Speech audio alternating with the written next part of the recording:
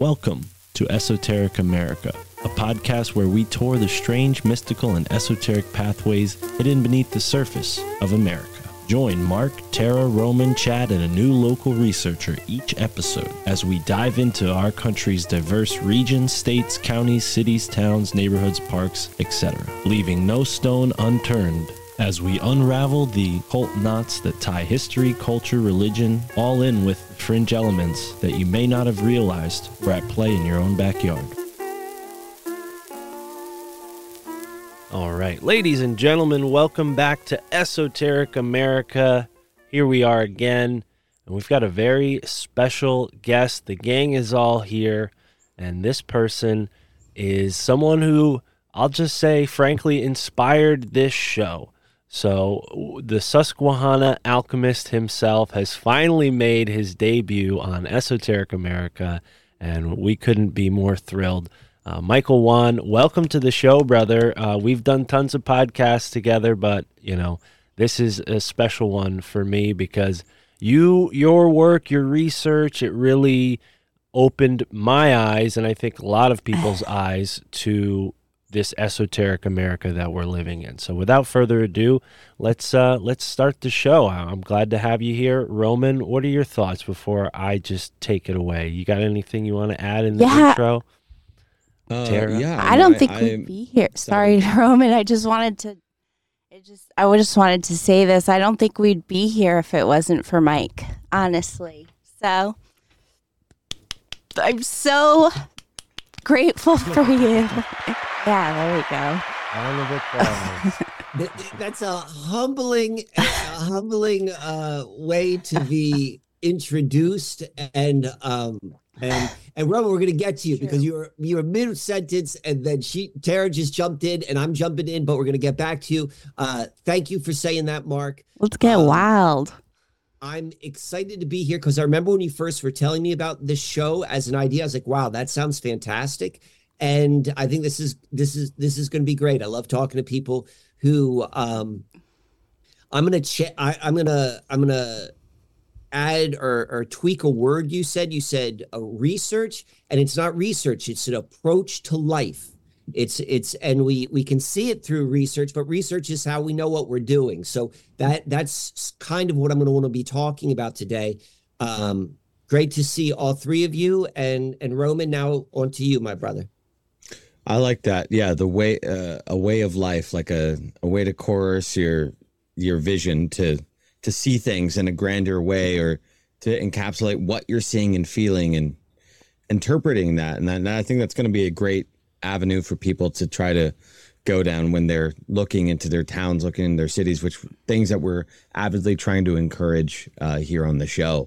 I just wanted to say, I mean, you know, he said, is there anything I want to mention before we get going on the show? And it is that it's a pleasure to be here again with you, Mike.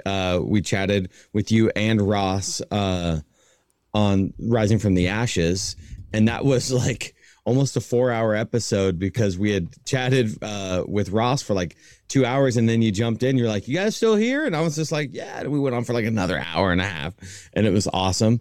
Yeah, it's always a pleasure. We've been waiting to and yearning to do a show with you here because of your research, the stuff. It has been a huge foundational cornerstone laid to this idea of Esoteric America as a show. So, we've been waiting, and you've been all around the map so far. We didn't know if we was going to be talking about Florida or whatever, but we have some mysteries here. Yeah, yes, I'm glad you said that, Roman, because on that note, we kind of let Mike take the reins here as far as what we're going to be talking about. And normally we focus on one place, but I think with a guest like Mike, we're going to sort of do a little freestyle episode, but eventually get to Harrisburg. Or we'll start with Harrisburg and sort of give the background. It's up to you, Mike. Well, how about this? Roman said something which I want to expand upon, and you're talking about a way which we could see life, like describing what you're calling Esoteric America is a program which is encouraging and delves into just human beings looking at their surroundings from maybe a new perspective. And I'm going to suggest that the perspective which we're doing is more of like the way we would perceive reality if we did not go through the intense indoctrination of like, that's what the whole culture and specifically education is about. It's like literally it is to have everybody see reality from the same perspective. Like, we all have the same units of measure. And certainly I suppose you could go and say like there's a benefit for everyone being on the same page. Yes. But the flip side, which is not discussed, is that phenomena, anything outside of oneself is like, it kind of comes into our senses and then we're like, we define it this way. And the ways are not only are they uniform across the board, but they are also they're devoid of natural reality. That's why it requires so much training. And so what we're doing and what we'll do today in the show from a couple different ways is we're learning how to see things kind of as they are. And it begins by like looking at the things you've always overlooked. Whether that's like a strange building or a strange history of where you've been from, or a natural feature which has always been there, but because no one ever told you to look at it, you never look at it because there wasn't a historical marker that told you to look here. So it's beginning to like kind of like free yourself or to look at things differently. And where I think we're going to go with the show today, or where I hope to, is that the practice of doing the research, like, so research is really like, your gym work, you're building the mental muscle so that then you can just start interacting with reality and interpreting it from a completely natural way. And so the last thing I want to say is they kind of describe this, or to give an example, a more concrete example of what I was just describing. And Mark, you and I have discussed this countless of times, but there used to be a way of categorizing or understanding the natural world or the world of phenomena from just like a common sense perspective. Like, we're going to slice and dice things and like categorizing it, but the categorizations were done in a very intuitive way. And that was this technique. That's like half, right? Isn't that like half of it? Well, yeah, yes. But I'm just giving the example. So it was called the signature of doctrines. And so you would look around reality and you just look at things that seemingly look alike. It's just that simple. And you're like, oh, like the most common example nowadays with the signature of doctrines is like when you see food that looks like a certain organ in the body, it's good for that organ in the body. Like, that's what I mean. Like, what you see is what you get. You don't need to go to any sort of specialized training to know that when you do a cross section of a carrot, you're like, hey, that looks like an eye. Yeah. Or like, and so that was the way in which people understood reality. They would see it and you would make common sense. So we have a classification system right now, like the genus system, where all of the animals and plant life are categorized in all of these like Latin ways. And there's certain rules and logic of why something is in one category and something's in another category. So that's not intuitive. That is, you got to go and get specialized training. And that specialized training, it shapes consciousness, like bigger than just like learning the system. You are training your mind to see in a certain way. And that spills over to everything. So the indoctrination process of like just going through regular school by learning like the first thing they teach you, the days of the week, and to see reality a certain way, and everyone seeing reality that certain way, you're like, okay, this is all there is. But when you do what we're doing here and we begin to like back into it, like other ways of seeing things, we're learning how to go and see the ways and understand the ways which people always did. And that was always something that was common sense based.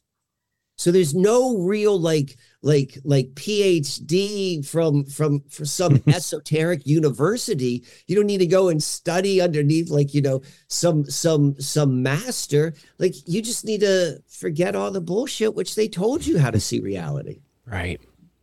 Right. And this is the great opportunity that we have with this show and all the podcasts that engage in this kind of open dialogue. So let's get going into it. I appreciate that. Tara was going to say something, and I cut her off. I'm sorry, Tara. What were you going to say about that's half of it? Oh, because I like what I really loved about the way you live is how you live was very similar to the way that I lived when I was traveling around, except I didn't get heavy into the research at that time, but anyway, I really like it because, and what I really love about what I think this show does is that people can just, I guess it was just saying the same thing you were saying in a different way, but how it just live their lives, and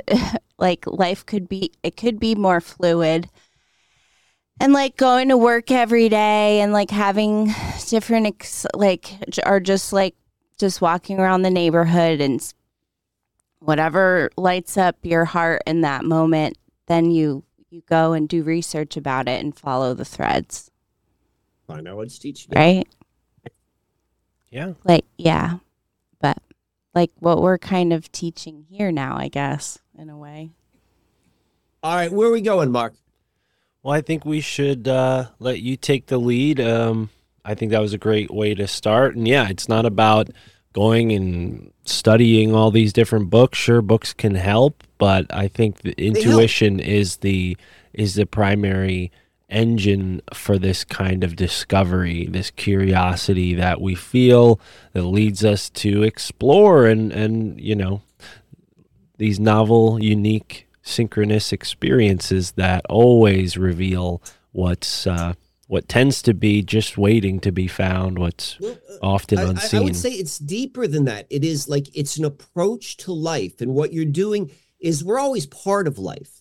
But we've been indoctrinated and we've been encouraged to live our life with the feedback loop from culture. And so you live your life, you understand your life based upon the rules of culture. And there's always going to be a feedback loop, no matter how you live. It's just where and how you're putting your attention. So we're going outside of the culture, we're even going through the culture, but we're creating a feedback loop with life itself. And it is mirrored by synchronicity, but it's synchronicity is always there. It's we're just we're developing that muscle. And so what I think is going to be fun, Roman said to me right before we started recording, he was like, I was looking into Harrisburg, Pennsylvania. That's where I'm physically at this moment. And he some things caught his attention. And I'm pretty familiar with Harrisburg along the line just because of the Susquehanna stuff, but by no means am I an expert. But I think that the things that caught your attention, Roman, it's going to spill over into a conversation right now, which we're not prepared for, or we did not do preparation for this. And we're going to demonstrate kind of the feedback loops, which life is always giving us when we start paying attention into something deeper than the cultural narrative. Oh, well, that's beautiful, deep and heavy. But I guess that's what it needs to be when you're ripping off the Band-Aid of indoctrination, right? It needs to be a little bit stingy, a little bit sharp, to expose that wound to the sun, to let the natural Band-Aid come and go. One of the things that fun. I've never felt a sting. So numb. You mentioned to me about a cave system and a mall. Yes. And it's perfect because we talked about culture and going deep, and you could go and link that in right now because that's how our conversation began off air. Okay, so here's what I found, and it was quite fascinating because tunnels and caves go back to all of the ancient mysteries of mythologies dating all the way back to Sumerian and, you know, heavily in Greek, right? You know, like there's this vitriol substance within the center of the earth. And so there's a lot of ancient mysteries that tie to cave systems. So anytime I see cave or tunnel, I'm like, yes, I'm going there. I'm a splunkerer. Desplunkering. What was that called? The person who goes in the caves. Yes. Spelunking. Spelunking, that's it. Our neighbor does that. Spelunking. I'm a spelunkerer. And so was cruising upon the interwebs, and I saw that there was a cave, famous cave underneath the Harrisburg Mall.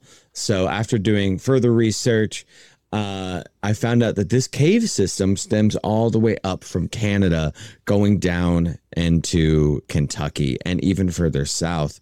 And what we know about Kentucky and the mammoth caves there, the huge tunnel systems, I found that to be fascinating. I'm not really surprised that there's more hidden tunnel systems that aren't just like normally talked about, because it doesn't seem to just strike the key of fascination upon the mainstream narrative for whatever reason, even though it's fascinating to think about caves and just what's going on underneath our feet.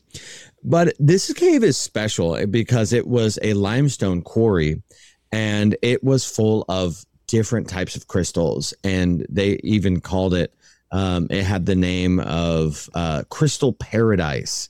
So it was called Crystal Cave or Crystal Paradise. And at some point in history, around in the 60s, they said, you know what, this is great. This could be a cool tourist attraction, but what would be even better is to build a mall on top of it. So they did that. They headlined it. Even better tourist attraction.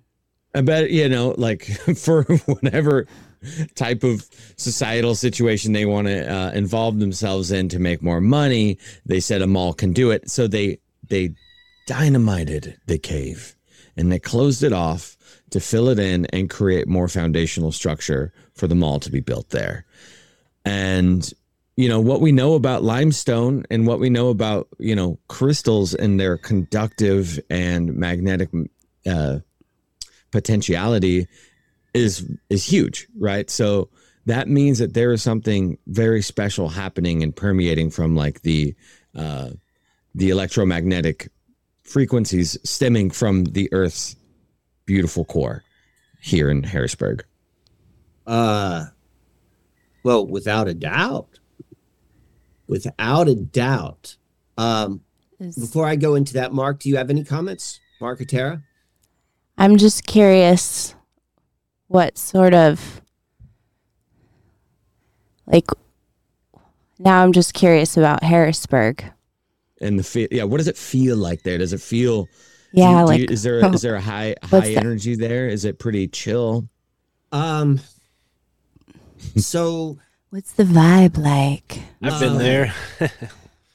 Pennsylvania and Harrisburg, I'm going to begin with this. So this is something which is kind of like I think it's both statistically proven, but it's also urban myth, which is all of these people, like, you know, maybe later in life, in their 30s, older, who grew up in this area. And they're like, the first moment I had the opportunity to get the F out of Dodge, I did. And for whatever reason, it keeps pulling me back.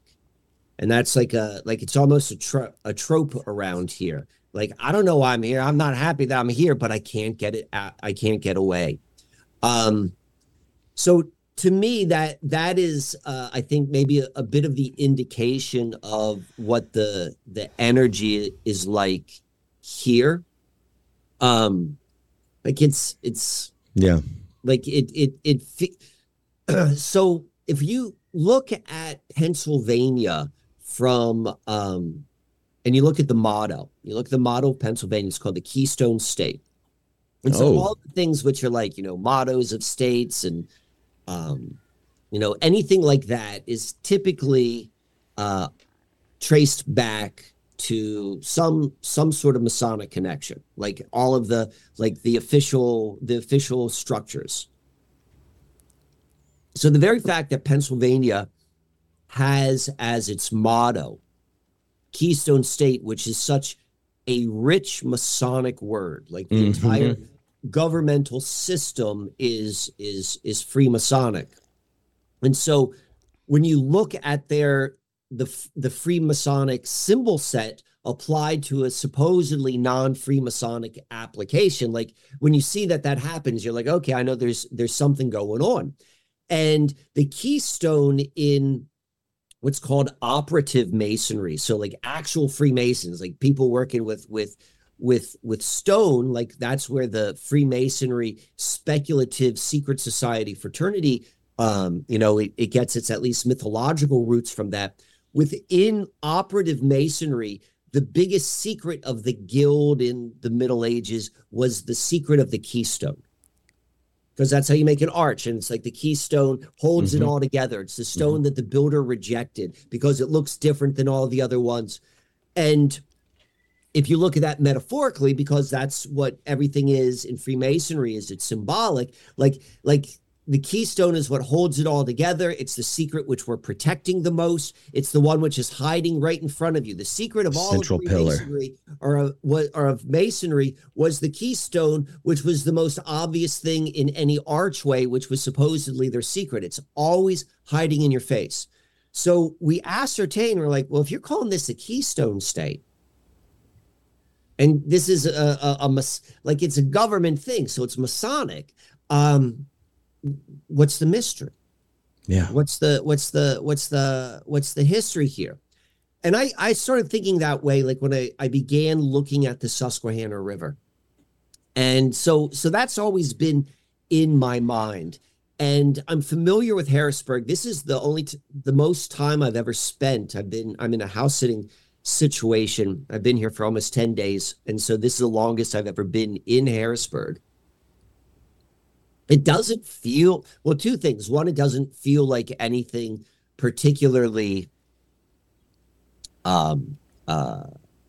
enriching, nurturing. It definitely doesn't have that. But that's coupled with the fact that everything that was here naturally, and this is true for a lot of places, but it's as you described, they blew it up with dynamite and they put a shopping mall on top of it.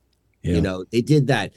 This is where 3 Mile Island is. 3 Mile Island is like a handful of miles from this Harrisburg mall. 3 Mile Island being the notorious. What are the cafes like? I mean, it's like it's.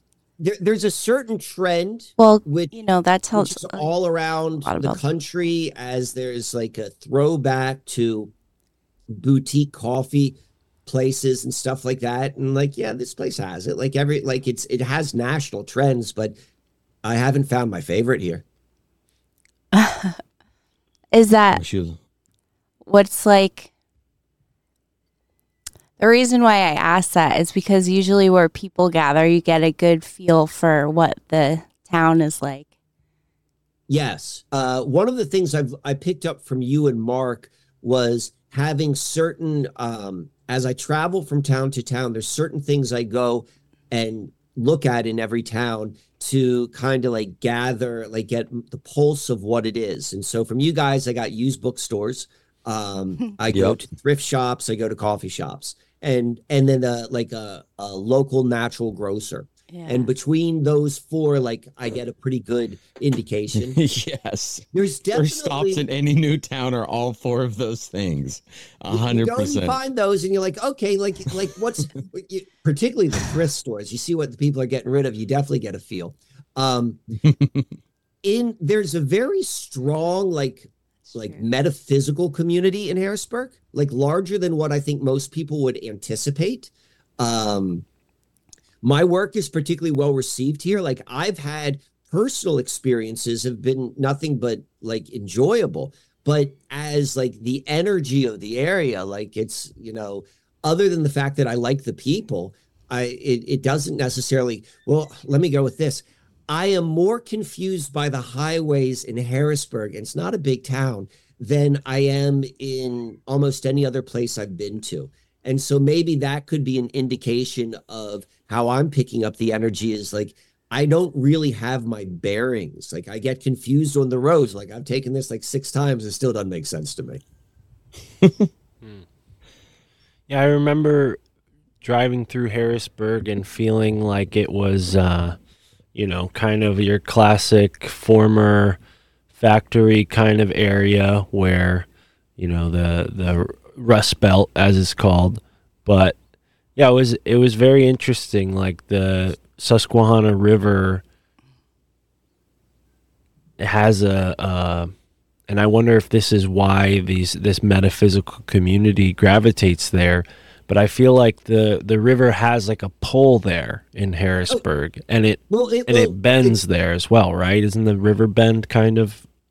Yeah, there is a bend here. The big bend I've made reference to is right on the 40th parallel, Right. which is maybe like 20 miles downstream. But to Roman's point, like, yeah, this cave goes right through here. The river goes right through here. I didn't finish my point about the Keystone. I got off track. Harrisburg's the capital of Pennsylvania. So it's not just like a Rust Belt town. Like it's the state capital. It's like there is embedded into the infrastructure of how this town works is like there's always going to be the state capital here. And then all of the byproducts that come from that. There's a big naval operational center here. Like I see it on the signs. That has me confused because like the Susquehanna River goes through here, but the Susquehanna River is famous for being non-navigable. It's only 9 feet deep and it can't be dredged because it's got a rock solid bottom. But there's a very strong military presence here. Harrisburg has an international airport, which is a little bit surprising due to like the population size. But the reason it has an international airport and what qualifies for an international airport is the length of a runway. You need a really long runway to be an international. And so they have that here because this was a major, it was once like a major military Air Force. It was a base. That's why it has that long runway on it. So you can look at a lot of the indications of culture and the state house for Pennsylvania is another one of these like really remarkable. I mean, they probably all are, but it's a really remarkable architectural building. I had a good friend maybe about 2 years ago who would just go into the state Capitol building and would start asking questions. He would demand to speak to like someone who would know. And the sort of questions he would ask, he's like, you say that this building was built in 1847, but none of these things were available in 1847. Can you prove that this was done? Do you have architecture? Do you have blueprints? He would ask them all of these questions and no one could ever answer any of the questions. He was it doesn't exist. On a mission. So there's all these like indications of a disruption or a dirtying or a polluting of the natural energies in which Roman hinted at. Like this is an example of like the research which you do, like you're juxtaposing what's before you. If you find out like there's this big old cave that's going right through the state capitol, and then you look at some of the other things that just kind of like look out of sorts, well, then, you put one and one together and you start to be able to ascertain what's going on so you can begin to become more clear, maybe what to look for. So let me go and tell this one last story and then I'll stop speaking for a moment. So me and my partner, Christy, were here for like 2 weeks and we had arranged to do a handful of like ceremonies and events, like presentations while we're here.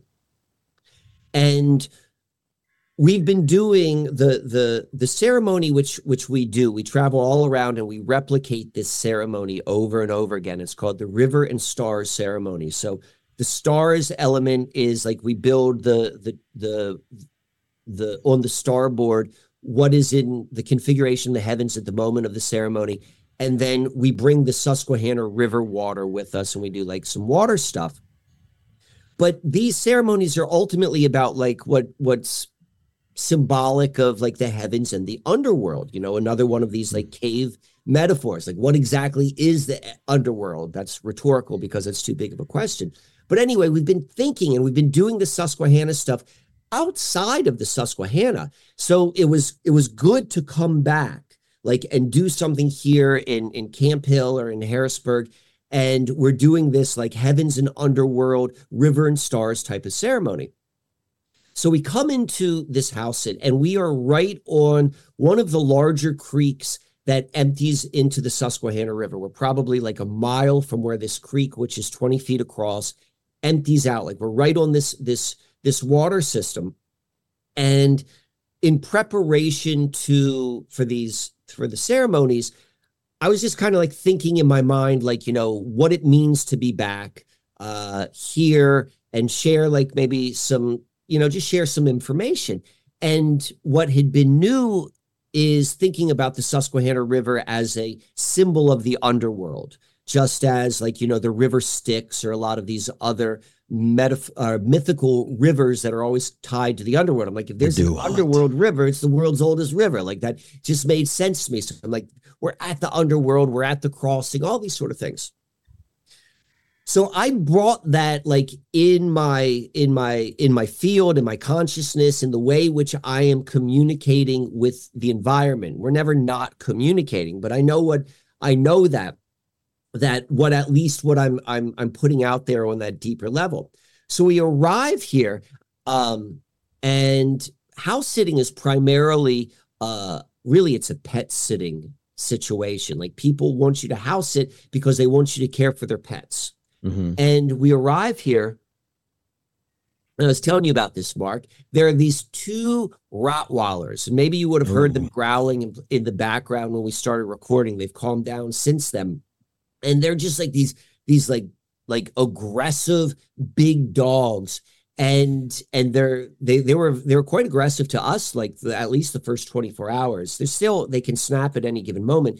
But the point, and where I'm going with all this, and where I'm going to circle this back in, is all of the mythologies or deal with, not all of them, but the Egyptian, the Greek mythologies, they talk about a multi-headed dog, aggressive dog that guards the underworld, your entrance to the underworld. And so as I've been like kind of like preparing myself to go into the underworld here, and we're on it, we are met literally with these dogs. And so I have this in my mind, I'm like, okay, this is really happening. Like, if this is all a dream, like this is giving me real feedback mechanism.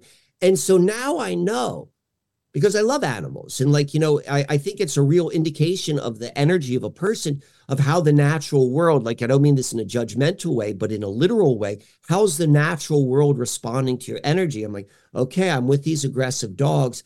I need to be able to meet them in a way where like we find a healthy dynamic, a balance point. And so in my mind, like, and this goes into this like Synchro-Mystic sort of approach to like how you are living your life. I'm like, the better I can connect with these dogs, the more safe I can make them feel, the softer and the easier they are going to be with me. And you can't fake that. And I know that if I'm doing this with these dogs, this is me gaining entrance into the deep underworld in which the Susquehanna River is access to. Fuck yeah. That is glorious. That you are a master storyteller. Honestly, it's quite infatuating. Sorry.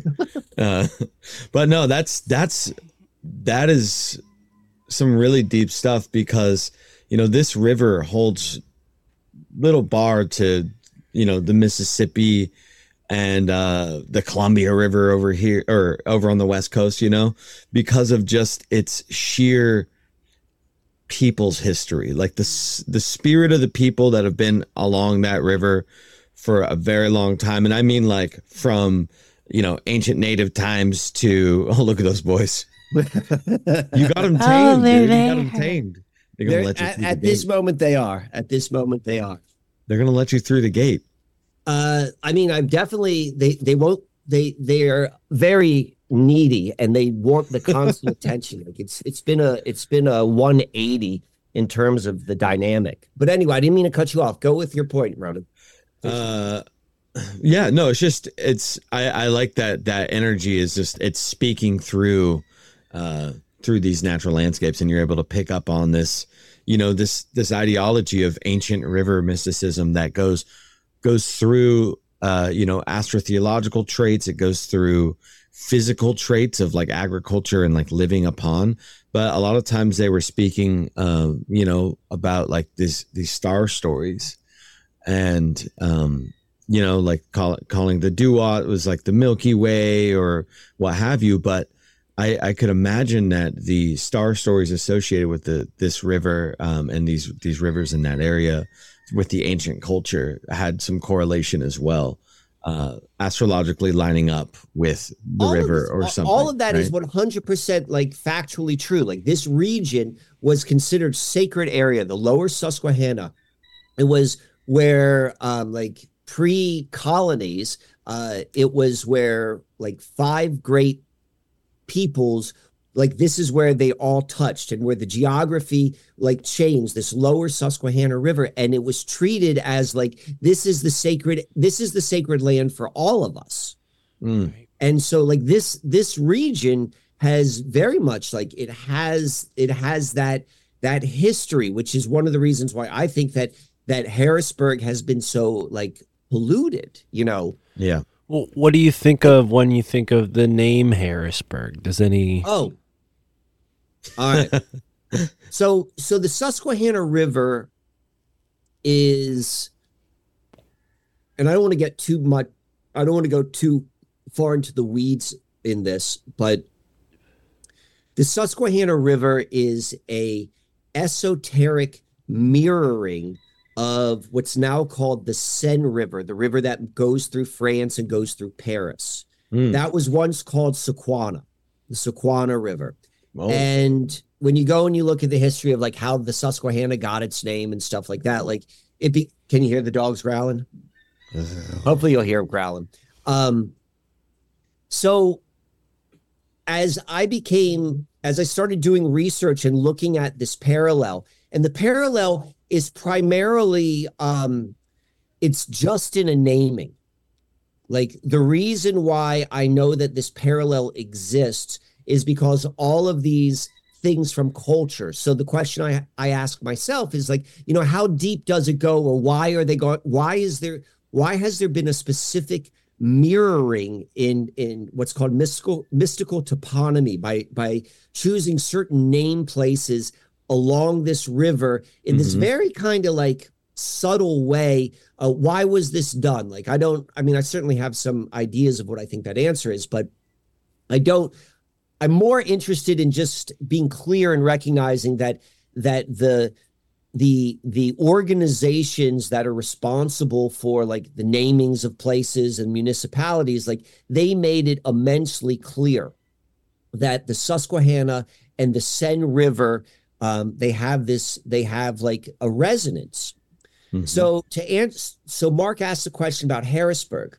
So Harrisburg, on probably 5 or 6 different, like very, very obvious ways, Harris and Paris are resonators. In the same way the Seine goes through Paris, it goes through Harrisburg. And we begin to see this in so many different in so many levels. Like the very fact of the county which Harrisburg is located in is called Dauphin County. That's a French word, and it's the title of the son of Louis the 14th or something. He was called the Dauphin of France. And so the rest of Pennsylvania, at least this part of Pennsylvania, all of the counties are English. It's York, it's Adams, it's Lancaster. And so there's no precedent to have this French connection, but we've added this in there. And the list goes on and on and on. I can like demonstrate it, but I'm just going to go and use those 2. But that's part of like the energy manipulation.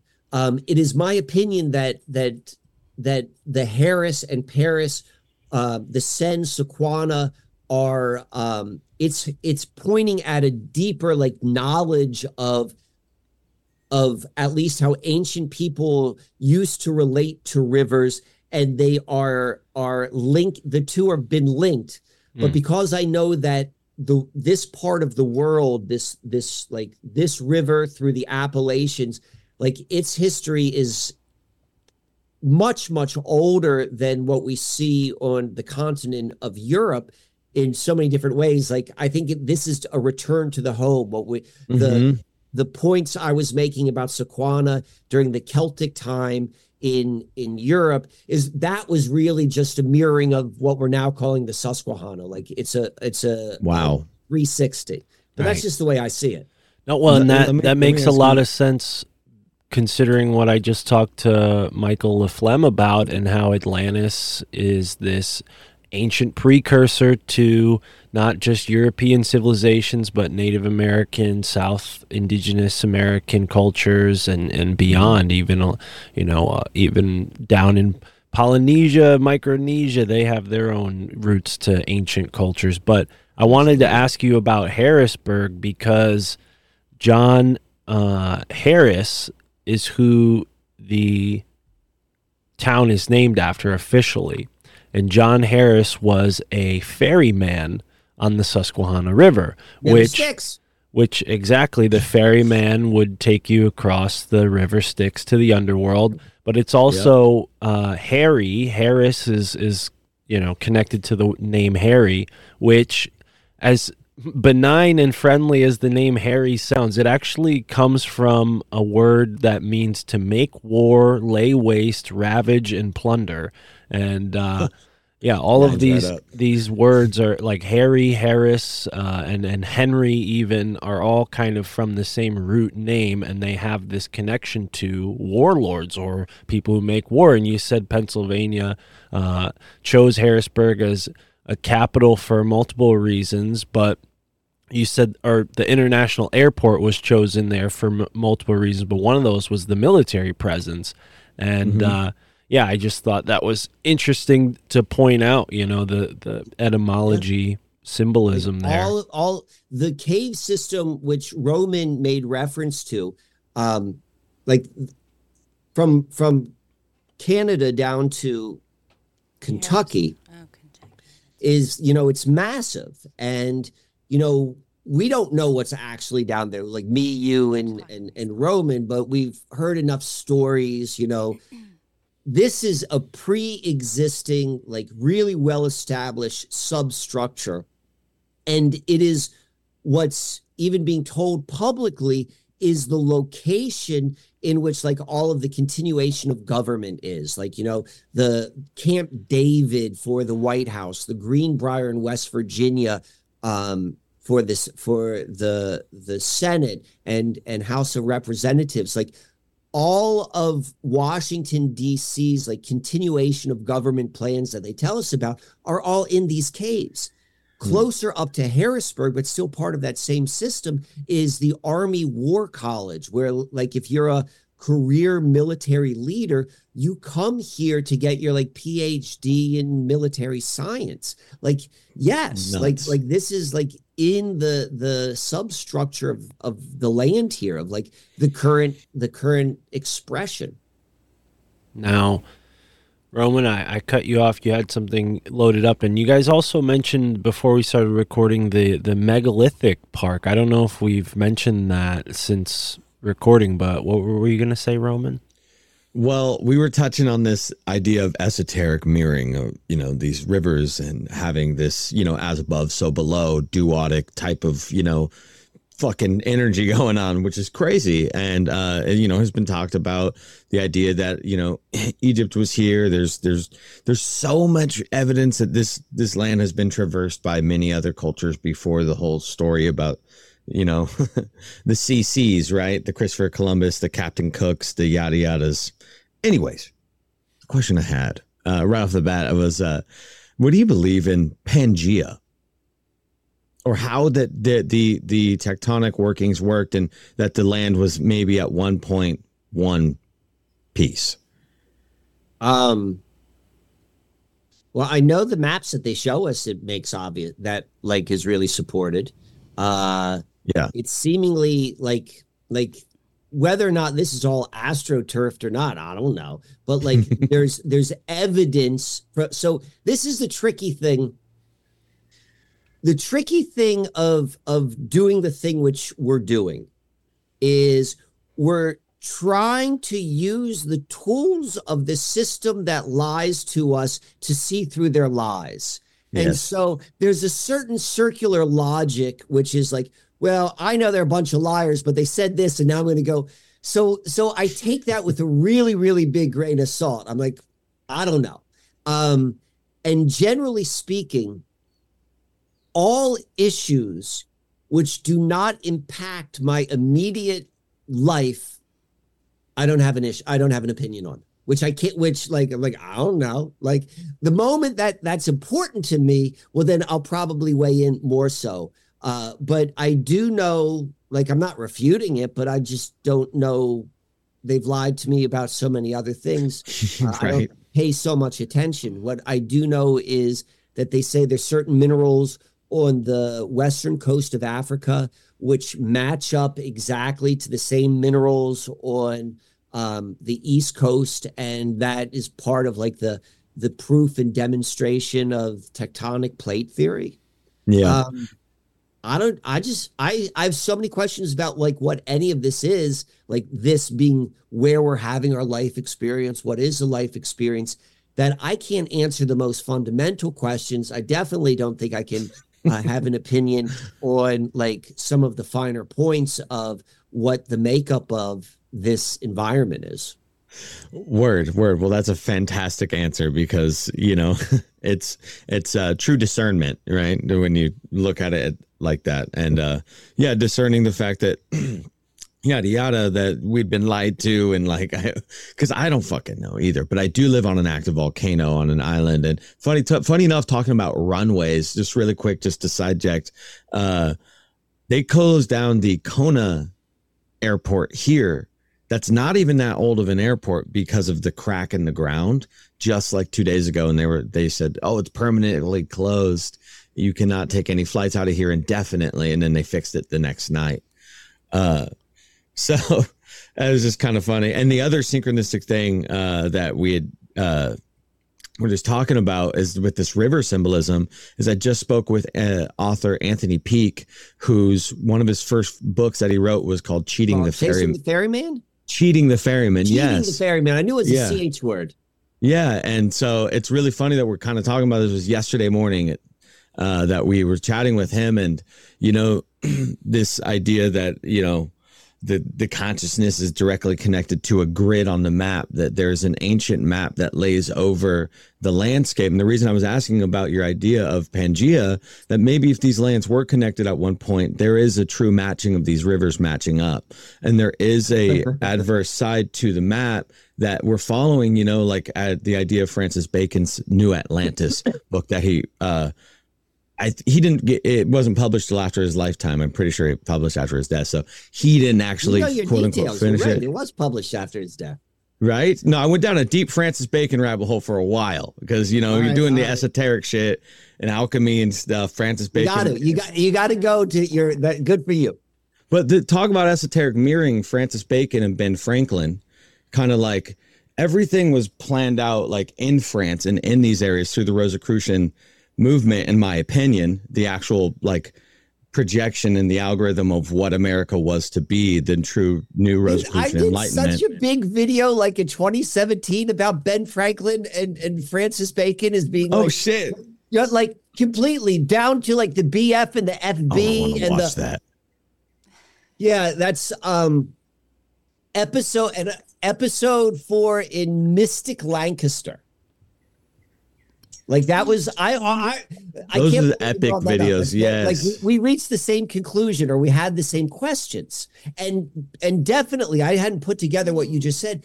Ben Franklin is so tied to France, right?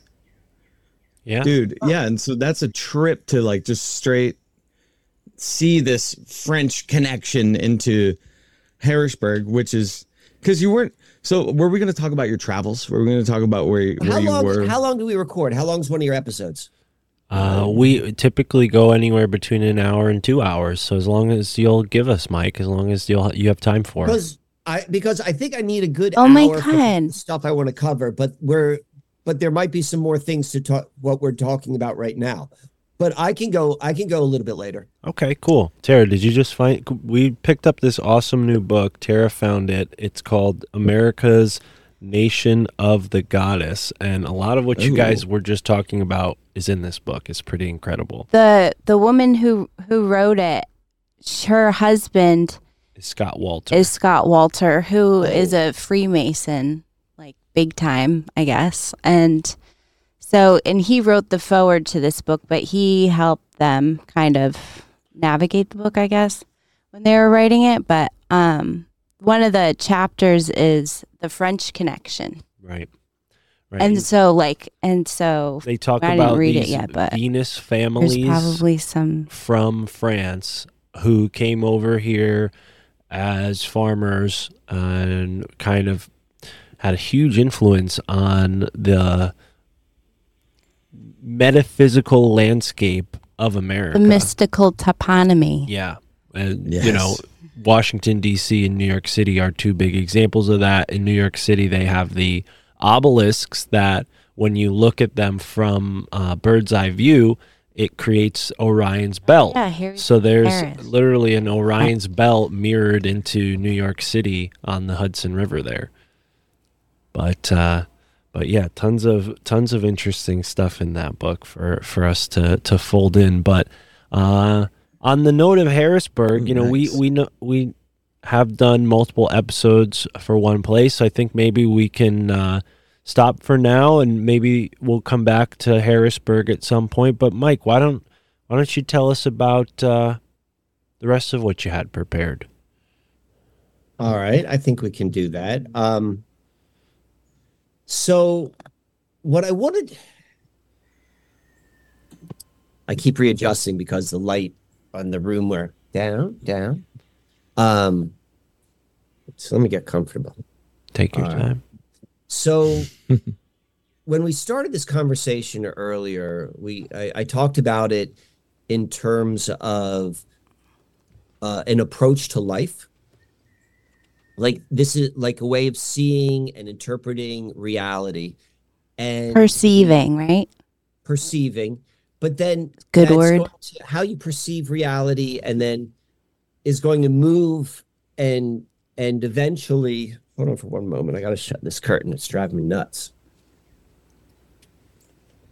That's how it was in my last apartment. Anytime the sunset was coming, it was like sun in my eyes, in the camera. I feel you. All right. So my life has changed. How I live my life has changed. Really, it's been on an evolution for about 2 years now. And this past year, I had become very nomadic. In fact, I'm nomadic right now. Like I don't have a permanent address. I'm moving around from a variety of different places. And there's a reason for that. So I don't want to get too philosophical, but I'm going to just mention this. I mean, it's always changing. Like the world's always changing, but we're like the changes of our cultural reality are, I mean, you're paying attention, you see what's happening. Like it's really, really going in a very clear direction, like the whole technocratic dictatorship. Like when Web 3.0 is like a regular thing, like life is going to be totally different and it's going to be normalized. So no one's going to really care about it, but we're not there yet. And we can see where it's going. So when I said philosophically, it is, I don't think we're learning to go, when I say we, I mean this community of people who are both doing open, expanding their perception abilities to like a different way of having life. It's not just for the sake of like, oh, let me do that and then continue to participate and feed into a system. And so it is, in my opinion, like what we're doing, the community is this is what it looks like to move off of the system, to have another way. Like, you're saying like all of these layers and like, what's the nature of reality? I don't know, but the whole, almost like the invisible ships metaphor, if you're familiar with that. Do you know what I'm talking about with the invisible ships? No idea. It's a metaphor that said that when Columbus and his flotillas first arrived in the Caribbean, that all of the locals, they couldn't even see the ships because it was so outside of their paradigm of reality. It was invisible. Their brains were unable to take the visual stimuli and they couldn't see it. But it was through the studying of the changes of the patterns of the waves, because they're so familiar with it, that they began to recognize, oh, there's something different. There's something unique here. It's coming from that direction. And eventually they like backed into seeing something. And I think that's kind of what we're doing, but hopefully not in that narrative of what we're waking up to. And what we're doing is we're understanding a different way of which life can be lived, and that life, as we're beginning to see it, first with the research, then paying attention to synchronicities, and then really, really becoming embodied into this way of living. Or vice versa. Right, because it's coming both ways. Like that reality will show itself. Like it finds us. Like this is part of like the mystery of whatever all of this is. So all of that being said, like when I look at how my life has changed and what I'm doing, it is with that as a grounding. Like that's what I'm doing. Like I'm not just like out having a good time as much as like finding and trailblazing like how a reality, an experiential reality, which is so outside of like what we've become conditioned to believe how life should work, to create that space for that energy to come in, to find me, to find other people, and so forth. So I'm going to go and share, and that's all the Synchro-Mystic stuff. And I want to go and share 4 stories of what that looks like in reality, in like, not just like, metaphysical philosophy, but this is how it spills through an experiential reality and how it continues to drive and support and show itself. And I do this as a demonstration so that like, kind of like what we're saying in the beginning, like we're developing a muscle, and this is what we're moving to. I'm not saying everyone has to do as extreme as what I do, but recognizing that soon the conversation you get back from life is this clear when you're perceiving correctly for what to look at. Can I start? Yes, please do. All right, brother. So what screen do you see? Do you see the one that says 33 Nights on the Road? 33 Nights on the Road. Is there a way you can go full screen on the slideshow? Let's see if I can. I think if you hit view or maybe share. Did that work? Yeah, perfect. All right. Unfortunately, on this way, I can't see what slides are coming up. But I think I know what I'm going to do. Okay. So this summer, I did do you see my cursor? No. But I think there's a way we can. I love your people. I think if you stop like people? Your drawings. Yeah. They remind me of like Kachina dolls. Yeah. Like how those are drawn. What? They were figures from collage artwork I made like around 2012. I remember you showed us when we were at your house back in the day. I just cut out like I took a digital photograph and then I just cropped out each of the characters and I put them in different places. I love it. If you can't stop see my cursor, if you stop sharing and then share again, there may be a button that will allow you to say, it will say like show cursor. All right. You just have to check that and then proceed with screen sharing. Optimize video clip, share sound, advanced, portion, video, content, files. You don't see it? Well, I'll make it work. Okay. Here we go. There. Let me Oh, now we can see your cursor. I think maybe when you're full screen, we just can't see it. It's when it goes full screen. So don't worry about the full screen. We can see it here. This is fine. Give me a moment to just get this. Like, I want to get as big as we can then. Yeah, take your time. But I think I can talk at the same time. Nope, that's not it. All right, we're just going to go with this. So this thing which I'm doing is known as arrow circulation, and it's with an arrow, and you're circulating on the land, and you are preparing it for a new destiny. So that's like, the thought, but this is what it looks like in reality. So we did a 33-day trip cross country this summer. And the purpose of it was blending river waters, the Susquehanna River, into all of these other rivers to like weave them together. But we also we framed it up as from Sequana to Sequoia, from the Susquehanna River, and I use the word Sequana as the Susquehanna River's like hidden name, to the oldest river, to Sequoia, the biggest trees. Or oldest trees, right? Aren't they very old as well? Yes, they're old. I don't know if they're the oldest trees, but they're definitely old without a doubt. But they're the biggest. And so like a river, we could think about it as primordial female, and a tree is primordial male, like all these different sort of things. The point I'm trying to make right now is like having beginning the journey with a mystical not even an expectation, but stance. Like, this is what we're doing. I don't know what's going to happen. Like, I don't know what any of this thing is, what's going to occur, but I know that this is what I'm going to do. And here we go. We could see like the place.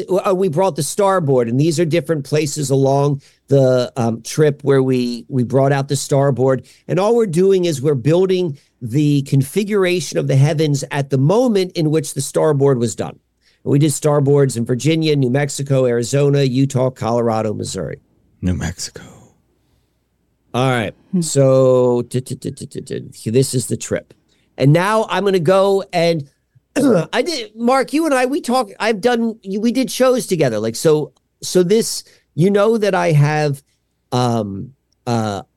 cataloged many of the strange and synchromistic events that just occurred during this trip. But I want to focus on one because it was the most meaningful to me personally. Well, I'll say for the audience's purpose, if they didn't catch our interview together and they want to hear about from the interval of Palm Springs to about Madrid, New Mexico, we covered a lot of that in our conversation on the My Family Thinks I'm Crazy show. So, all right. And yeah, you'd hear all the details, and I was fresh. I just returned back, and I was still trying to like, what the hell just happened? Like, I had all of these, like, if you will, data points, and I had all from these experiences, but like, what occurred? Because I knew it was deeper than just like, like a whole bunch of synchronicities. Like, something was happening. So the one story which I'm going to share here about this trip, I called in the larger presentation, Hollywood Entanglement, Manufacturing, Dream Reality. All right. So the trip here was always from Pennsylvania, and we were going to go to Sequoia. But before that, we arrived in Los Angeles, and we arrived at the Santa Monica Pier.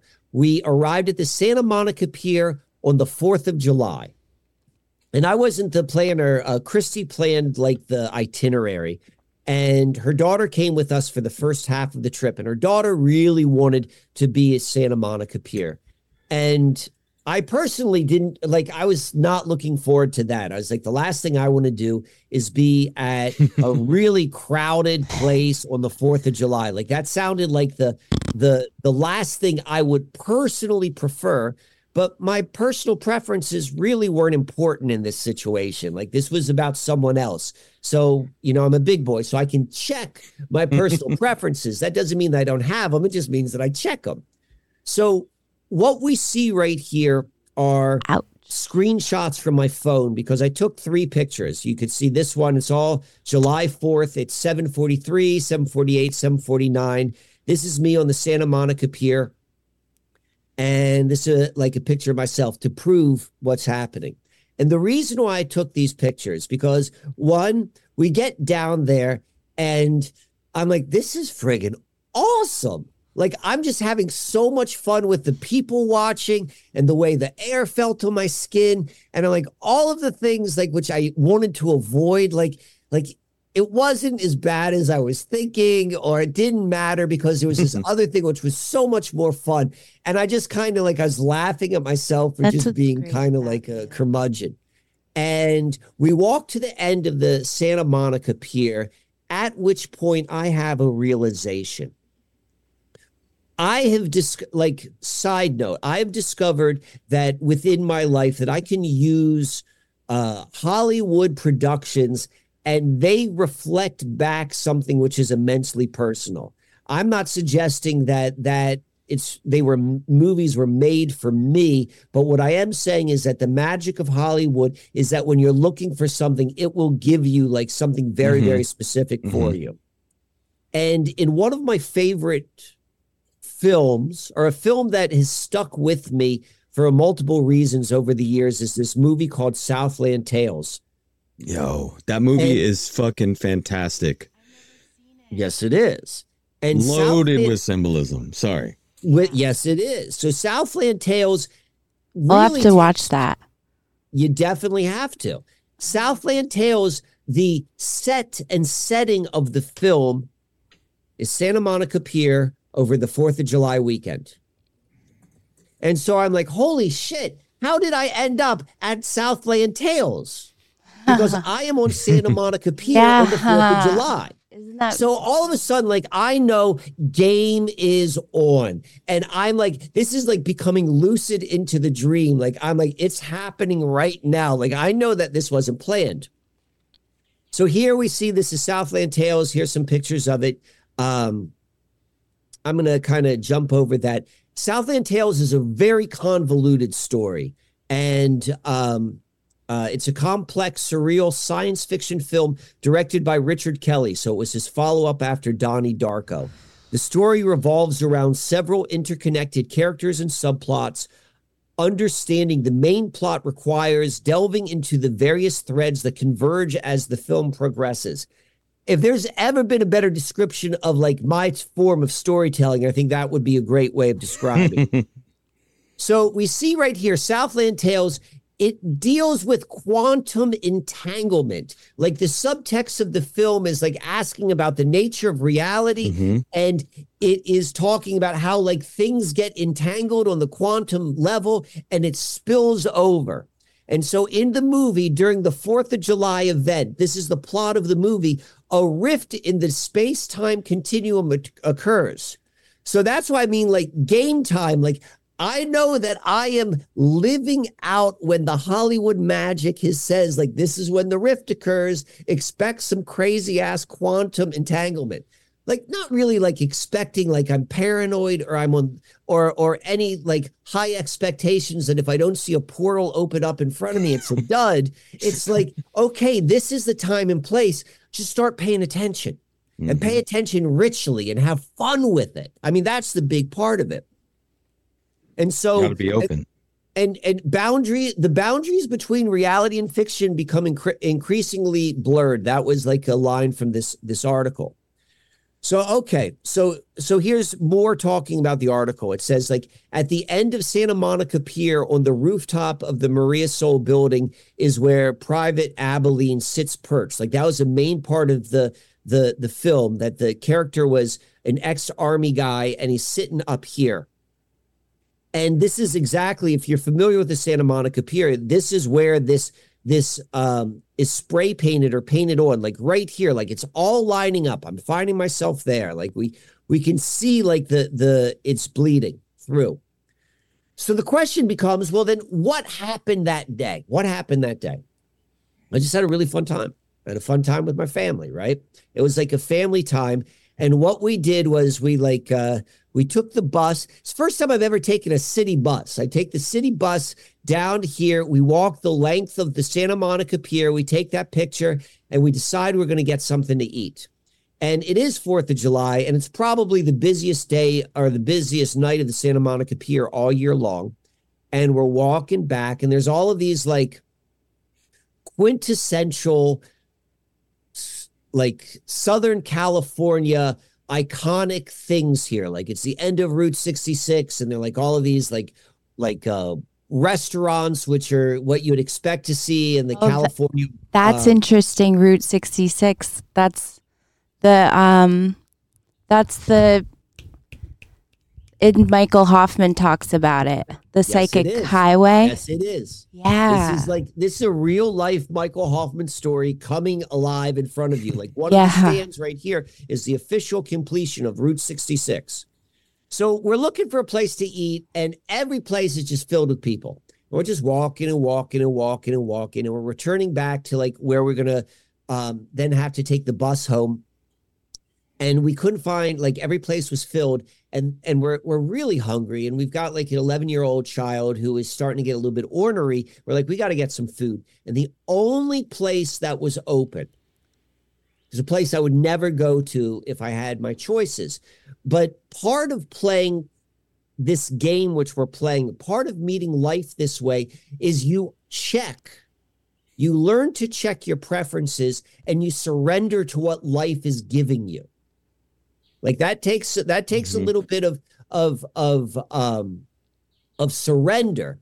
And so what happened was we just ate at the only place we could eat, which was the Bubba Gump Shrimp Company, which is like a chain restaurant based around the whole like Forrest Gump movie. That's so funny. We conclude this day. Like nothing magical happened, no portals happened, but I know what my quantum entanglement was like I got to go to the Bubba Gum Shrimp House. All right. The entanglement shows itself on July 15th. Tara, did you have something to say before I go into the next chapter? I just heard a bird in the background. The dogs disappeared too as they started telling the story. They were starting. I didn't know if you heard them tussling in the background. They're like not all the right. place. I just love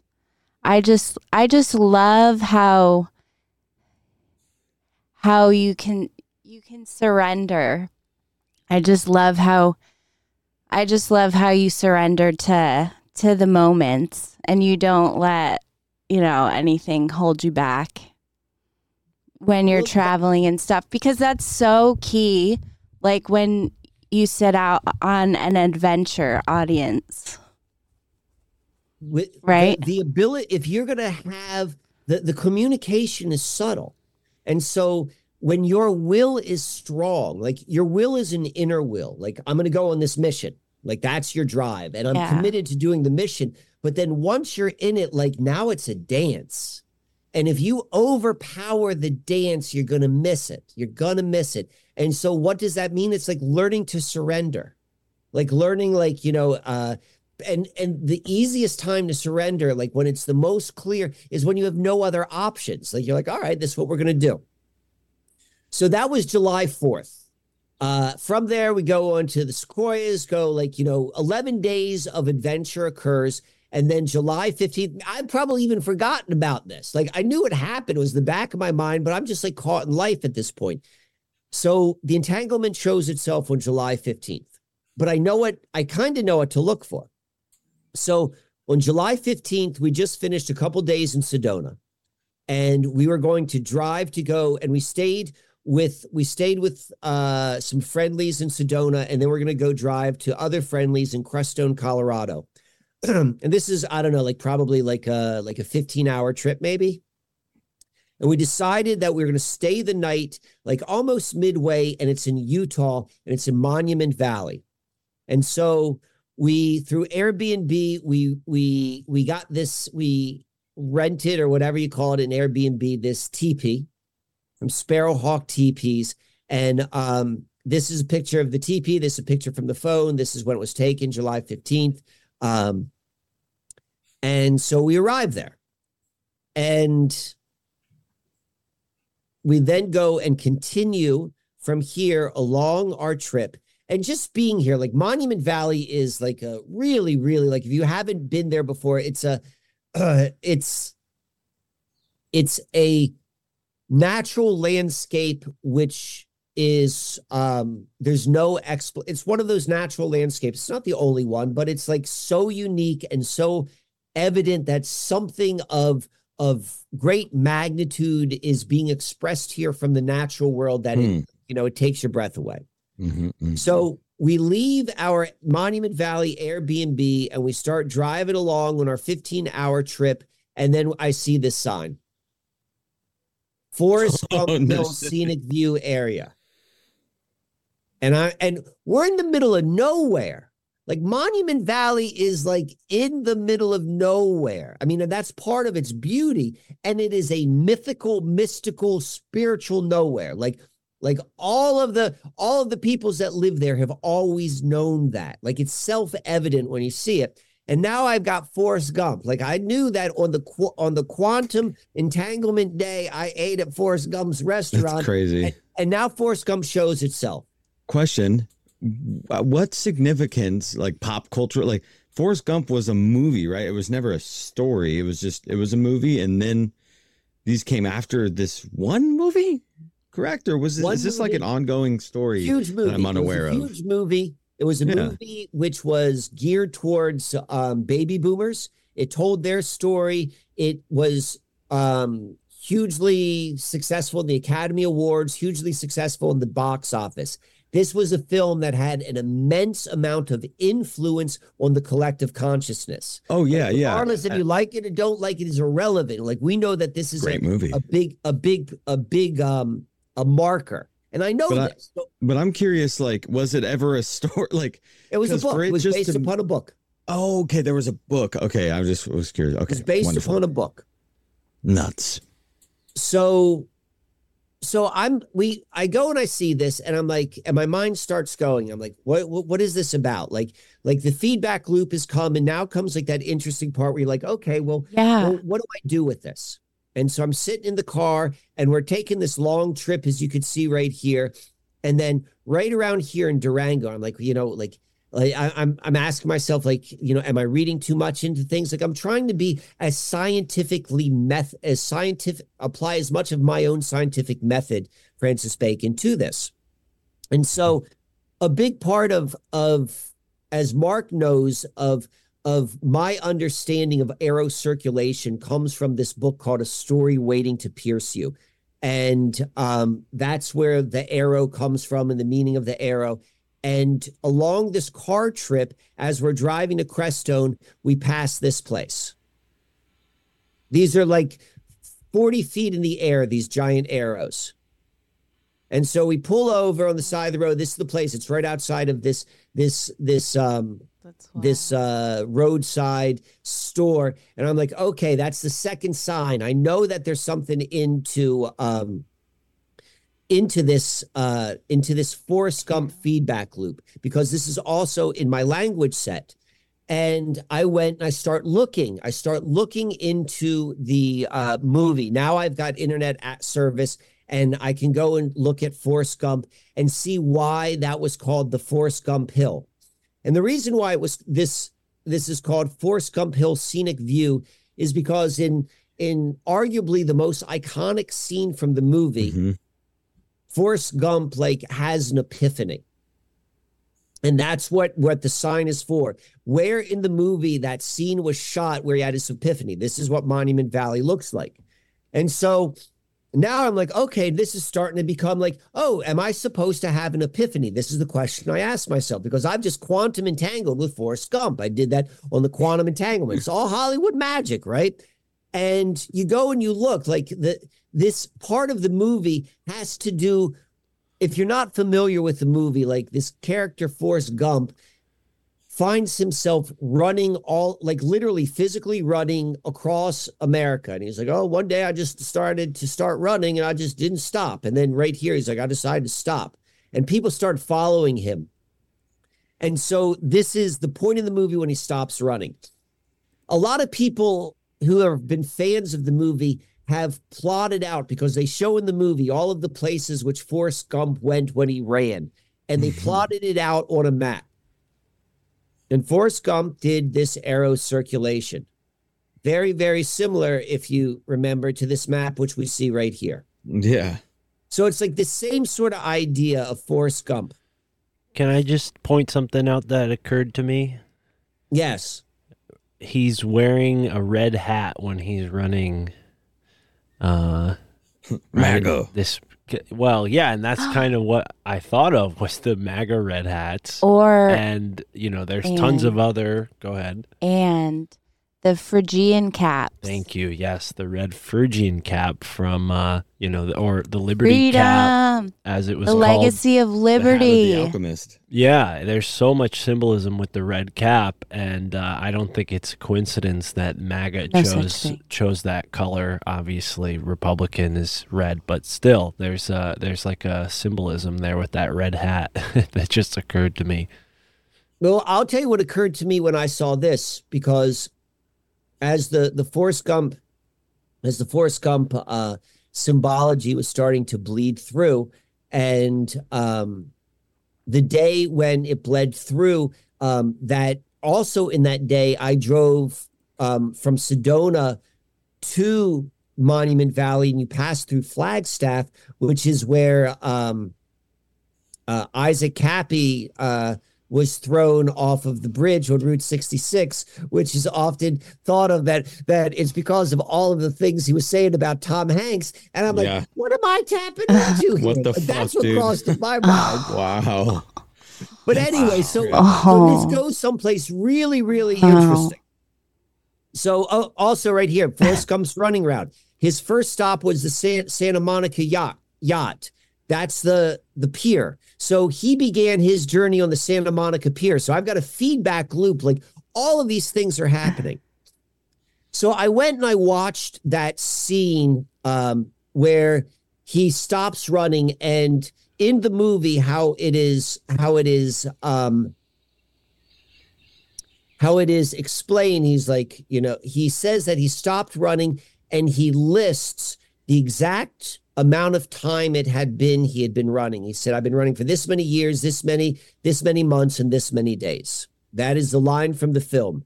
And that's a really well-known part of the movie. And so it says right here, Forrest Gump's run took him 3 years, 2 months, 14 days, and 16 hours. So what's interesting about this is if I have a end date of when Forrest Gump stopped running, like if there is a bleed through, if there is a quantum entanglement, if Mike is experiencing a quantum entanglement with the fictional character Forrest Gump, and I'm at the location when he stopped running, and he's been running for 3 years, 2 months, and 14 days, well, then all I got to do is go back in time 3 years, 2 months, and 14 days and see what the fuck all this is about. Shit. Right? I mean, it's right in front of me, like it's telling me to do this. The steps are there. And I put it in the day counter, and I go back this amount of time, 3 years, 2 months, 14 days, and it brings me back to May 1st, 2020. May Day.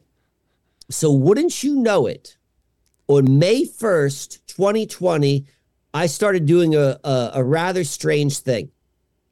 I moved into a church. And for 30 days, I lived, or actually it was 60 days I lived in the church. But I cataloged it on Instagram and on YouTube. And you can see this right here. This is Man in the High Church 30-day update. And this came out on May 30th, 2020. So 30-day update is because May 1st is when I moved into it. That's when I started my running, I suppose. And somebody asked you if the church was a portal. It very well could have been. And what was really interesting was I was in a relationship with a woman and I needed a break from it. And that's why I moved in here. And the reason why Forrest Gump started running in the movie is because he was running from Jenny. And that was kind of who I was running from. Wow. Can I ask you a question? Yes. Is this specifically satirically named after Man of the High Castle, Philip K. Dick? Of course. Oh my God. Well, talk about time split dimension, orthogonal timelines, and I'm pretty sure Philip K. Dick's sister's name was Jenny. I'm gonna have to check on that, but that's just I'm obsessed with PKD now. I've done a lot of work with Man in the High Castle and how it ties into Pennsylvania in particular. What? But we'll cross that because we're almost at the conclusion of this. I've got 4 more slides on this. So I was left, and I think when I first started doing this sharing this, because Mark's heard this story 3 or 4 times probably by now. I was really caught up in this idea. I'm like, am I running from something? Like, what am I like? These were the questions I was asking myself. Oh, can I just say too that the Corona Borealis is visible in the night sky starting in May to August, I think. Do you mean aurora? No, the Corona Borealis. What's that?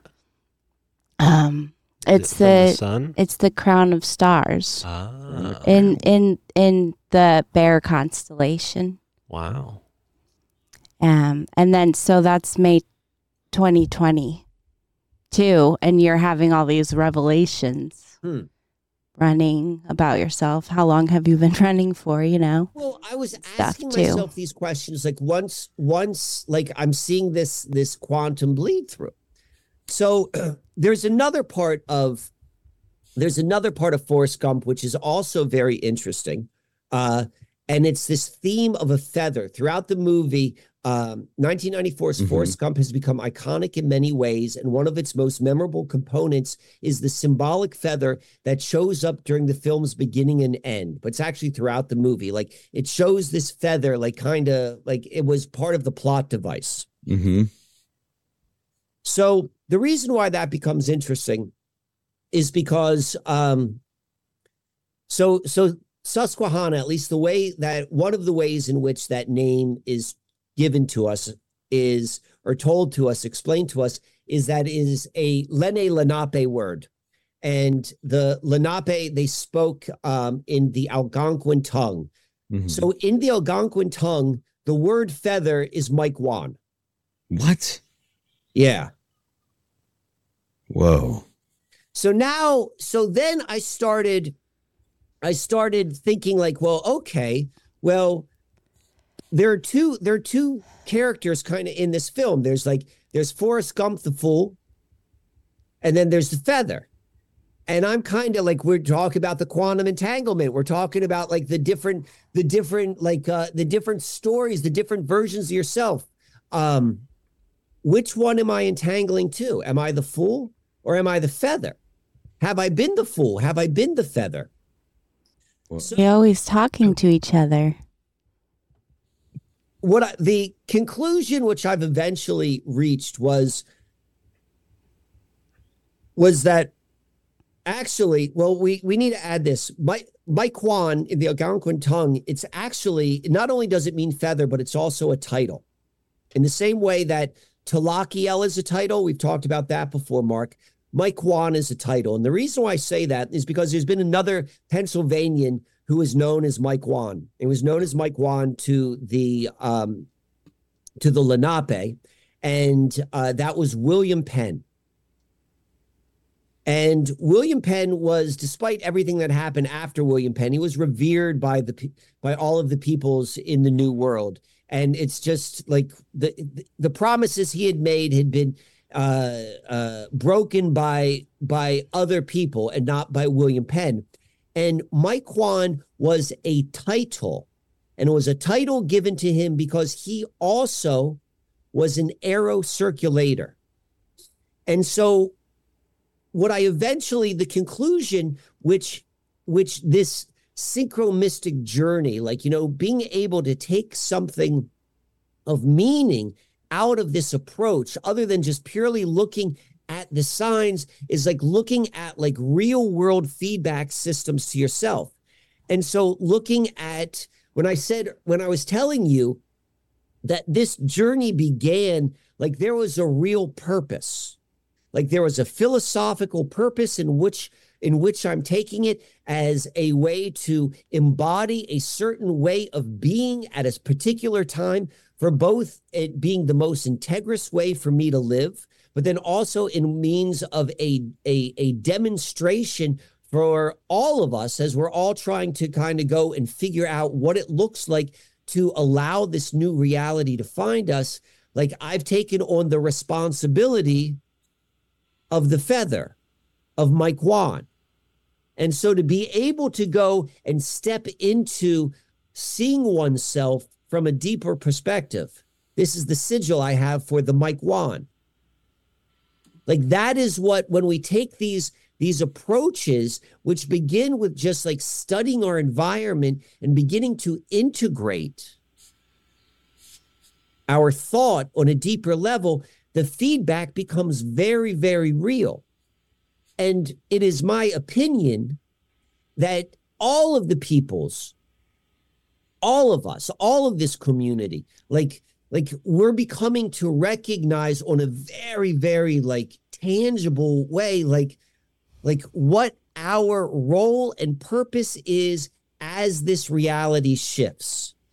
And as the ones who are able to see or begin to see the markings, the waves in the land, well, then we will begin, as we become stronger and more adept at these abilities, like for each of us, the clarity of like our individual role will become as clear, I would say, as what that was for me. Wow. Very well put together. One could Mike. hope. I love it. Well, one could hope. We could all strive. I think it's incredible. And yeah, it's a great example of what someone can achieve when they connect with this deeper awareness in their own life. And I really love the sigil you put together. I think it's a very meaningful but simple kind of, well, a symbol. But can you show us that again? I want to see it again. Yeah, that's pretty awesome. You should make a chess piece or something. Yeah. All right. One thing I know about feather symbolism is that that it's like, when I was told by an indigenous person one time that when you find feathers on the ground, or like you keep finding feathers, or feathers show themselves to you, more like that, it's a direct connection between like poking into the ethereal realm, or like a sign from the heavens, because birds are the ones that get to traverse those planes readily whenever they, like they are the communicators between the gods and us. And, so there's like heavy, deep spiritual connection to the birds, right, that fly to the heavens. But then when you Also get a very feather, that's like, they said that it was what you are on that right path. You are on the path. You need to keep finding the feathers, and so when you are in line with your true spirit, where you're supposed to be going, what you're doing, feathers present themselves to you. That's what I know about feather symbolism. Seems to be lining up here with this beautiful story. That's exactly what the title means. Like, as a holder of that title, like there's a teacher responsibility. What we're doing is we're teaching people to become aligned and integrated with the actual unfolding of life, not paradigm ways. Like to be able to symbolically find their feathers. Like it's not a person, it's a holding of a line. This has in here, like if you look at it, here's the M, here's the W, here's the K, and here's the N. Oh. And then because all of the other symbols associated with it. So it's obviously has a bird symbol, so feather. We've got an arrow. The feather is what makes an arrow work. It's what makes the arrow work. And so this has an arrow element to it right here. but it's also a compass, because that's what all of this is about, is finding one's way. And so, yeah, so like that's what this so this is like for me, for how I'm going forward, meeting life, how I've been living life. Like, this is the feedback mechanism.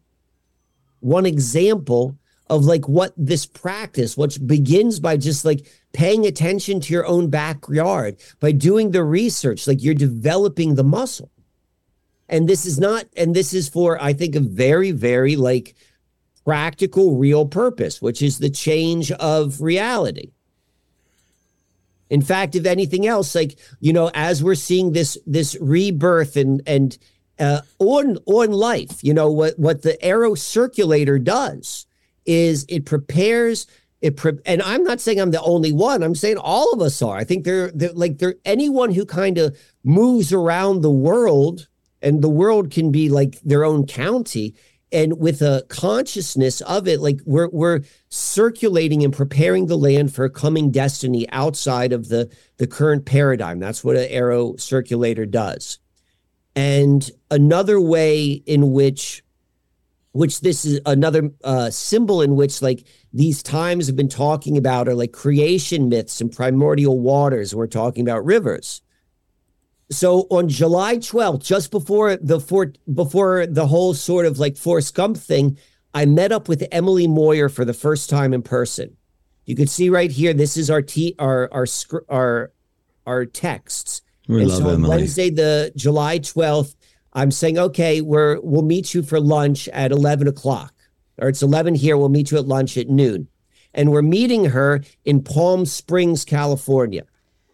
And so the reason I'm showing you this is because on August 20th, Palm Springs, the very place where me and Emily met. So oh, wow. Two people who've known each other from just a online knowing of one another, never meeting face to face in time space. We meet, and then on August 20th, the very place we met with their biggest rainstorm in its entire history. Biblical flooding, like so much rain happens there. And the reason I bring that up is because the Palm Springs flood occurred exactly 40 days after we met. We met on the 12th, then the rain occurred on August 20th, which is 40 days. And so on 40 days is tied in directly to the Western mythology's biblical creation myth of the 40 days and 40 nights of rain. And even more interesting is it is in Genesis chapter 7, verse 12, where it mentions the 40 days of rain, and 7:12 is the day we met. Wow. And so again, when you're paying attention, you begin to see, like, this is the nature of what we're doing here, is we're creating we're embodying the energy for a rebirth. This is the nature of this synchro-mystic walking, this dream walking, if you will. Did Emily move from Austin? She lives in Austin. But you guys just happen to both be in Palm Springs at the same time? We just happen to be in Palm Springs at the same time. What the fuck? And didn't we, Yeah. I think we mentioned Palm Springs briefly in one of our California Esoteric America episodes. Yeah, one of my favorite episodes. Right, we Inland did, was Empire? the Masonic cave. Yeah, the Inland Empire episode was like, he brought up all these Masonic caves that are there, as well as the Scientology headquarters that's armed guards, and even surrounding a platform at the base of a mountain. Even Palm Springs itself is kind of like a oxymoron, because the name kind of gives this idea of like a tropical oasis, at least in my mind, when in fact the Sargasso, or not the Sargasso Sea. What's the name of the body of water? The lakes, it's like Lake something, and it's pretty much dry. It's a desert. Lake Mead? It's basically desert over there. I mean, it's right by Joshua Tree State Park. But And, it was once like a 29 huge, it was once a huge artificial body of water, or was a real body of water that they just, misused through the water departments. And So Palm Springs has this kind of like oxymoronical kind of underworld energy to it, and it kind of fits into the whole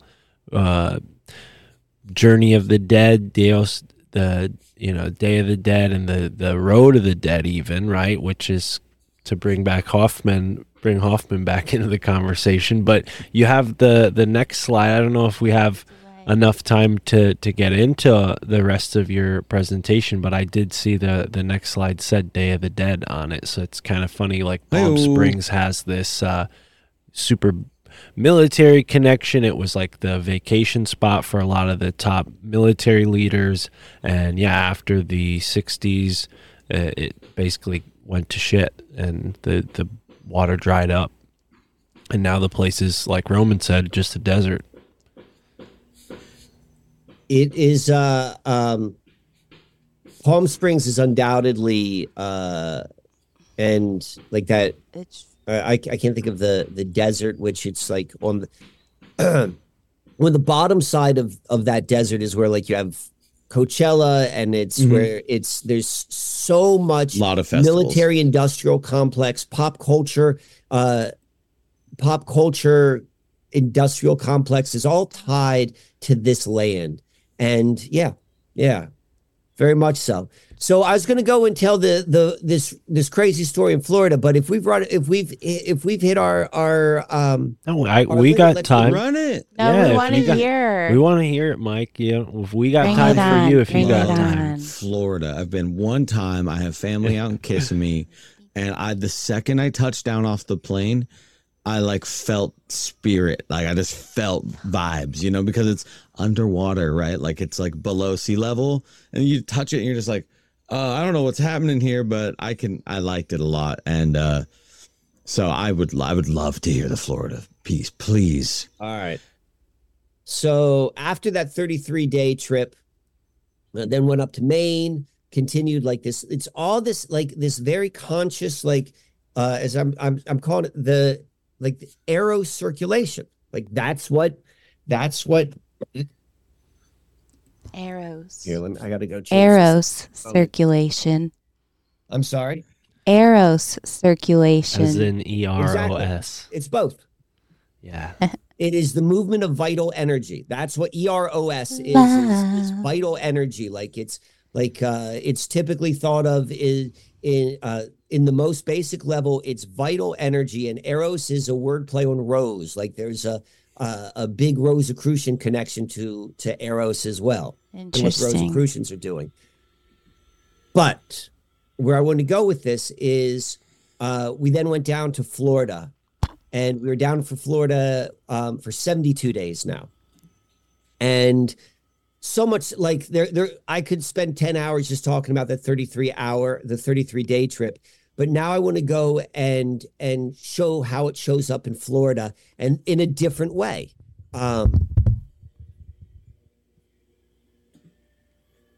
So we began our trip in St. Petersburg.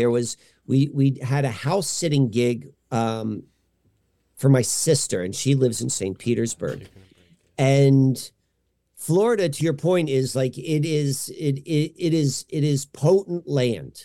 Mm-hmm. Like if you look at like the type of life and the type of energy that lives on Florida, like from the swamps and the storms, like there's an energy there that really isn't found anywhere else in at least the United States. And the peoples that live there, they were particularly the west coast of Florida near St. Petersburg. They were strong in the mound building tradition. St. Petersburg was known for its mounds. Here you see, before St. Petersburg was the Sunshine State, early promoters tested a less beachy moniker, the City of Mounds. You might be surprised to learn that the area was dotted with Native American mounds of all shapes and sizes. And one of the that's half the fun of coming to a new place, is like learning about its history and looking at the native history, and particularly mound history is always one of the markers which I begin to look at as well when I look at the deeper history, and to see that St. Petersburg was so deep with mounds. And it makes sense. Well, we'll get to that in a moment. My sister's neighborhood, we were there during the month of October. And Nice. It's really kind of like, it's called Historic Northeast. And it's a fancy neighborhood. And all of the homes were built probably in the early 1900s, like 1920s, 1930s. And it looks very much like Beverly Hills, if you've ever seen that part of California, where like the lawns are perfectly manicured, the architecture is a certain way, the trees look a certain way. Very, very similar. And what struck me as so unusual was how much this neighborhood embraced Halloween, because we're there during the Halloween season. And because it was such a Tony, it's such a posh neighborhood that it seems strange to me that this neighborhood would also be the most over the top with their Halloween decorations, but that's what they were. And what kind of made sense to me, like thinking about it, and I was like, well, and knowing about the mounds, I'm like, well, this is probably, this land was probably, there were quite a few burial mounds that were right here. And this is somehow how that energy is bleeding through the subconscious minds of the people who live there now. And they're expressing, that's basically what Halloween is it's a honoring of the dead, because it falls on Samhain, it falls on the Day of the Dead, it falls on this time of year which across culture has been understood to be when the veil between the living and the dead have been the thinnest. And so I'm like, okay, that would probably make sense why this community would be so Hollywood or Halloween focused. So here are just some articles. It's saying but if you move to Old Northeast recently, perhaps you've heard some version of, about Halloween, right? Like it's that big of a deal. Like they write articles about how important in this neighborhood Halloween is. You look out and it's like a rock concert or a football game, just wall to wall people. That's talking the actual day of Halloween. These are pictures of the past of just people flock to this neighborhood of where we were staying. And the reason I'm saying that is it became very evident to me that, we're delving into this land, which has a strong connection with the other side, if you will, with the ancestor realm. And I was there with staying in my sister's house and so forth. And so here we could see some slides about the Day of the Dead. That's November 1st and 2nd. We could see All Hallowtide, All Souls Day. Like these are all different sorts of recognitions of this October 31st, 1st of November is being a time in which the liminal or threshold, the boundary between this world and the other world are blurred. Like this is Samhain, like this is all the same thing. And we find ourselves in a very death focused area. So pivot for a moment. As me as just as a human being, as a child, as a young child, I had toys like anyone else. And I had this set of blocks, big blocks, big heavy duty blocks, like stuff which I played with up until probably 10 or 11. I'd use them to build racetracks or something along those lines. And on those blocks, these big wooden blocks, there was hand-drawn graffiti. I just remember this one in particular. It said Moose Lives, but it was all of these markered drawings all over the blocks, and they were done by the original owner of the blocks. And the original owner of the blocks was mine and my sister's babysitter when I was like 1 to 2 years old, and my sister was a couple years older than me. Remember, I'm staying at my sister's place. And the person who owned these blocks, who was our babysitter, he was in high school, and he was like supposedly like this outstanding young man, an Eagle Scout, like quite literally an Eagle Scout. And he died a premature death. No. He died when he was in high school. He died like during the time that he was our babysitter. This was like when they gave us like some of the toys. And so I grew up knowing that I had my dead babysitter's toys. I was always curious about that. And as I got older, like every once in a while, I'd think about that. I was like, who was this guy? And like, I know like about how consciousness is built. And like, I have a curiosity about how things work. And I'm like, what does this mean to me? Like, my experience and my connection with this guy. And I periodically throughout my adult life, I'd ask my family about him. And like, there wasn't much information. All right. Pivot back to our story. My friends. Pivot. So when we were in St. Petersburg for about 6 weeks. And one of the best things about being in Florida, particularly on the coastal Florida, is you have access to the water. And we had access to, we were close to the Gulf of Mexico. But for the most part, most of the beaches at like St. Petersburg Beach and all of those were just too commercial. They were not our flavor of beach. But we found this amazing place to go to the beach. It was called Fort DeSoto Park. And this is where it is. So St. Petersburg is on Tampa Bay, the same bay which the city of Tampa is on. This is an enormous body of water. I don't know what the distance is from here there. It's probably 5-6 miles at least, if not more. And as we said, this on St. Petersburg, this is a mound area, and this is where most of the beaches are for people who go to the beach. But right here is where Fort DeSoto is, and the Fort DeSoto beaches are. And you can maybe see with this image that it was, it's parkland. And this area here, this grouping of islands at the mouth of Tampa Bay are arguably the most strategic and important islands. Like if you could think of Tampa Bay as, when people lived, previous cultures lived here, like this mouth of the bay, like knowing who's coming in and out of the bay, like it's important to have like something right here, regardless of how you see your understanding of reality. This was very, very important land. And sure enough, here's the one lone mound historical marker, and it talks about a large Indian burial mound is found, the Tierra Verde Mound. It was actually a mound structure, and it was where the ceremonial and the highest concentration of ceremonial and burial mounds are found in this entire sort of St. Petersburg area. Wow. It would make sense because it's on these, right in this strategic location.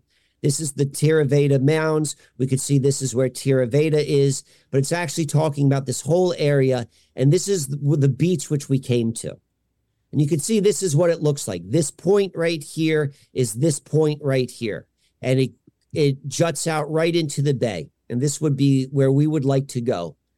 And we would go there every time we'd go to the beach. We'd probably go to the beach like maybe 3 times a week at least. We would always go right here. But one day in particular, we decided to go right here. And this is where the actual fort, of course, there was a military fort there. And we decided to go there. And we went there the day after Halloween. So we are right in the middle of that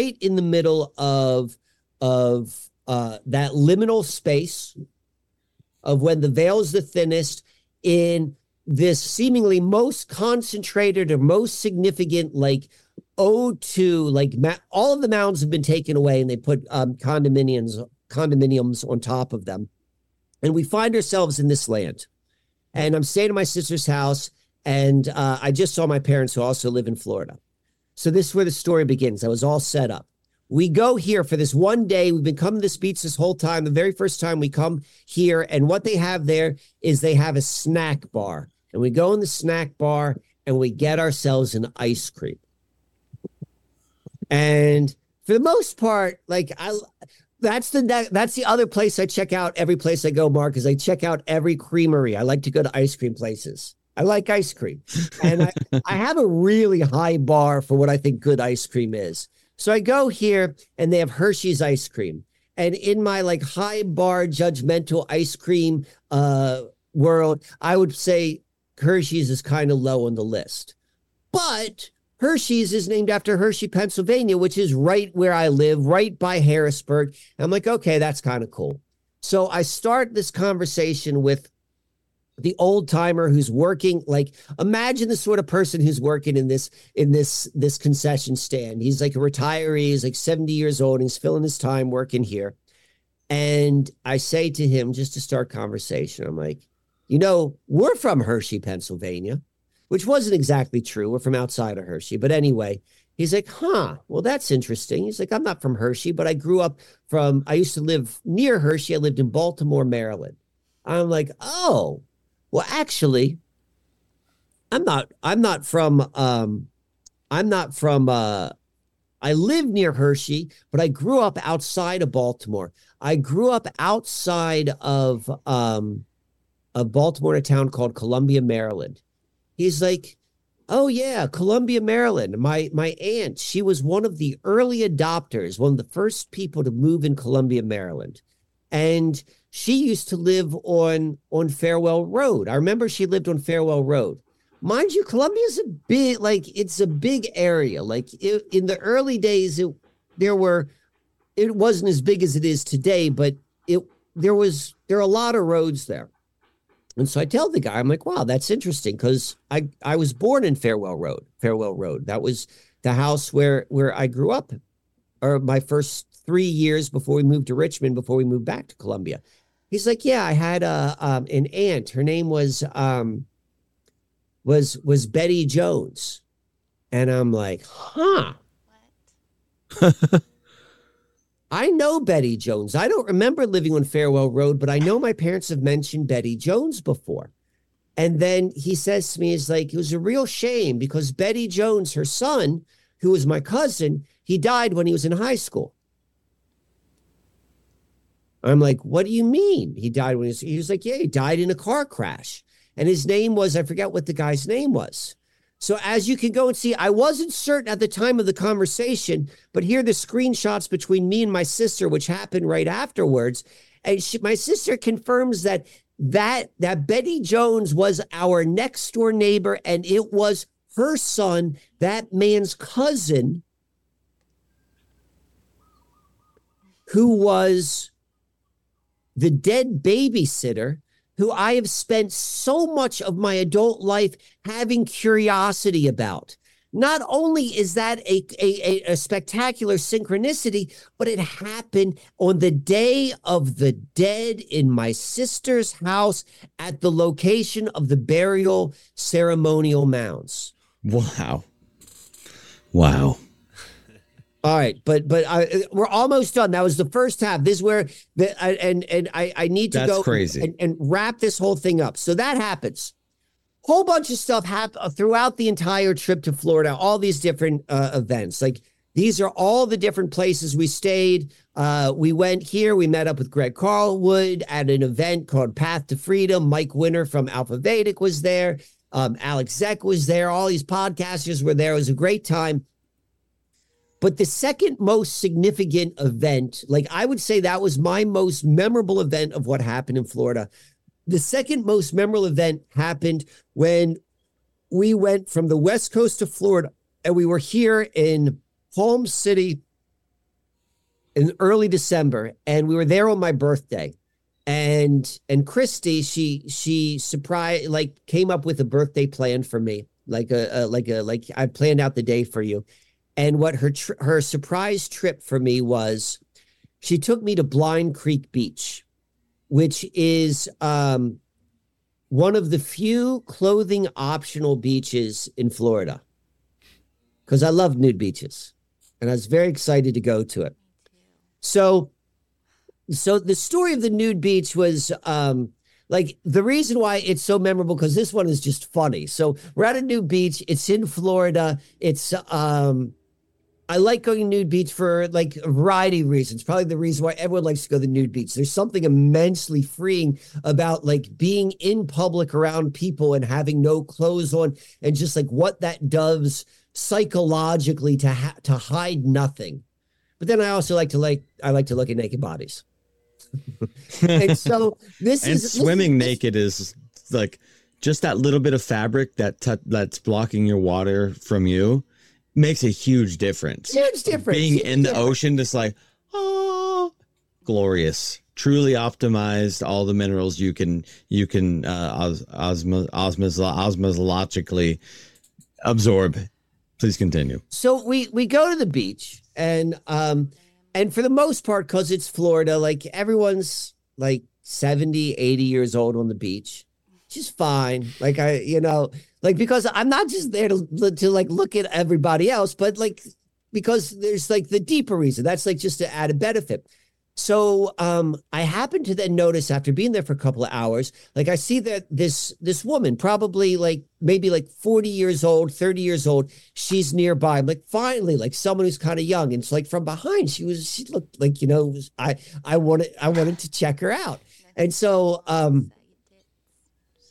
this is like happening in my mind. It's, I'm having like a real experience, but I'm just aware of what's going on. And then finally, the woman stands up, and it's like my opportunity, because she was sitting down. I could only see her sitting down. I could see her shoulders and her hair and so forth, at the back of her head. And she stands up and she turns around, and we make eye contact. And then I notice that she has an enormous penis. And it was like straight out of a movie. It was like my first like nude beach tranny experience. And like this whole thing of like checking out this woman. And then like, it was a dude, like it was like a human being born with a penis who now has breasts. Like it was a tranny. And it was the funniest friggin' thing, because like, I spent like 10 minutes checking her out, and I fell into this whole sort of like cultural mythological trope of like checking out like what you think is a woman. And it's like, it's not exactly the type of woman you think it was. So it just became like, it became the second most noteworthy event of my experience. Like when I cataloged like what happened, I'm like, the thing at the beach in Fort DeSoto, that was really, really interesting for this reason. And then that nude beach thing, it was so funny. Like I was laughing at myself for the whole time, for the remainder of my trip in Florida. So this is why I'm telling you the story. All right.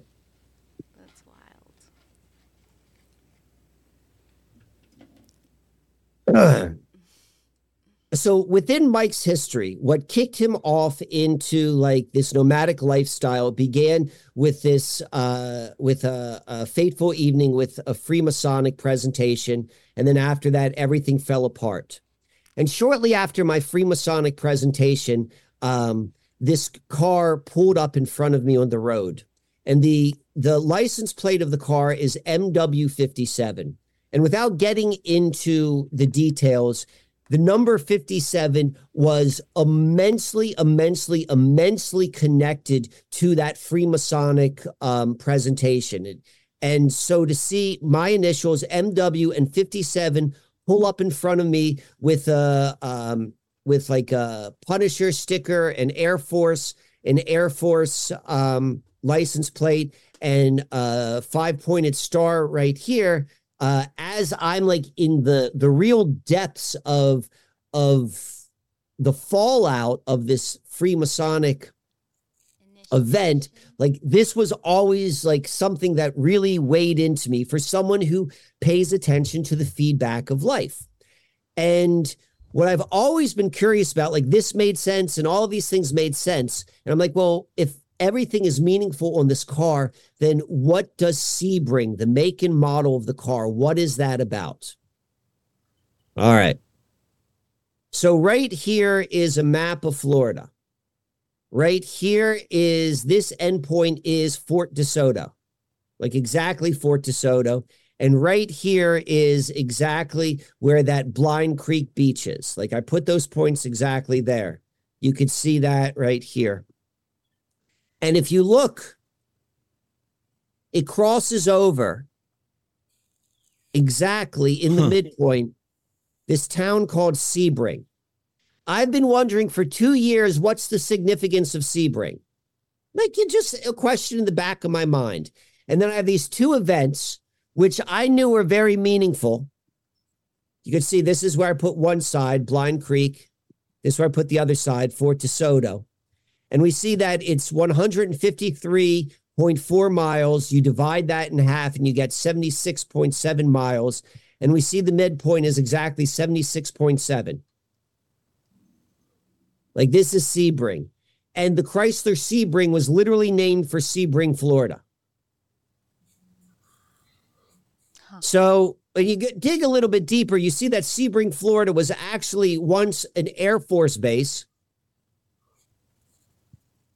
And if you go even deeper, we've got the Air Force right here. You go even deeper, there's definitely Men in Black Air Force connection. But the point I'm just trying to make is this is just one more example of this real feedback loop, which you get from reality in every sense of the word, like in playful ways, in meaningful ways. Like if you're paying attention, there's a communication. Now, I'm not quite certain what the Sebring significance is yet, but it took me a bit of time before I came to where I reached with the significance with the Mike Wann and the feather.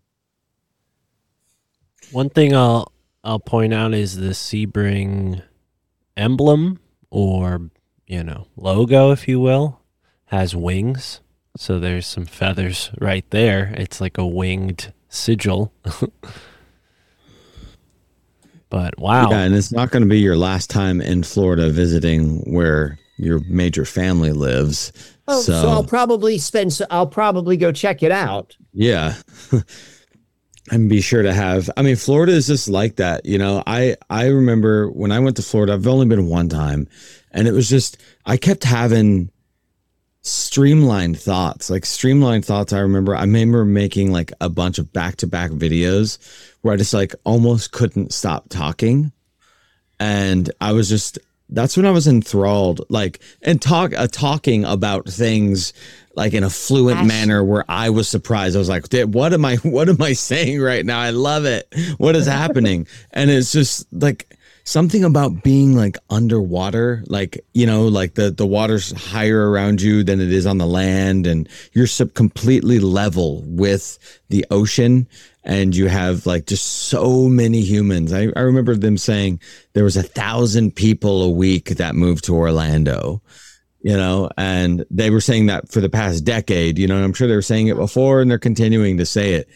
A lot of conscious energy, like a lot of bodies. And that body's stacking up, and it already magnetically heated place. It's like you can just flow left and right if you're really tapping into it like that, man. And wow, that is beautiful.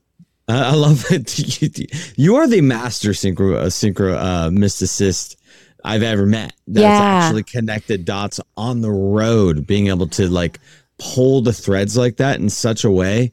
It's so tasty, like a nicely layered croissant, fresh out of the oven, my friend. My sense is like poetry, and this goes back to, I mentioned the river and stars ceremony. Like to me, like synchro-mysticism is like, it's not a parlor trick. It is like a very, and it's not even just about meaningfulness, like as much as it is like, this is, I don't want to say but maybe a way. And what we're talking about is being able to move through this time.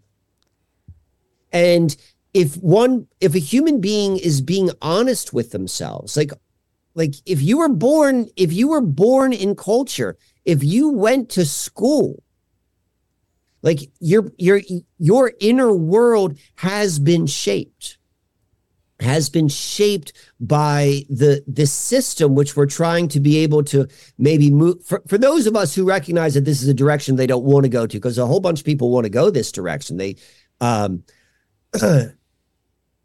the practice of the river and star ceremony is literally the proper orientating oneself in consciousness and physical body to be able to look at something, like literally to understand where they are, to be able to know where the heavens are, the ecliptic as it relates to like the horizon, know a little bit about your history, so that then as you are moving through life, you are having your connection firmly grounded in consciousness and understanding like what's going on. And then also physically. And when that happens, like this sort of feedback is the natural way. And what is that feedback? It's just like what you're saying. It's like it's as good as a good croissant. Like you do feel nourished by life. You feel nourished. So there's two ways of feeling nourished by life, I suppose. Like one is like your nourishment in the body, and then the other part is nourished on your life journey. Mm-hmm. And those are hopefully both would be nourished. But this is the way which you get that nourishment in, like, this is what life's about. Like life is an experience, and I am an active participant. And I am participating with the outer world, and it is not me looking at it from separate, but realizing that we are doing it together. And then that is built into how we are meant to be experiencing it, which will then move us through this time. So, yeah. And I think a key part too is, like sharing the memories that come up too. Like,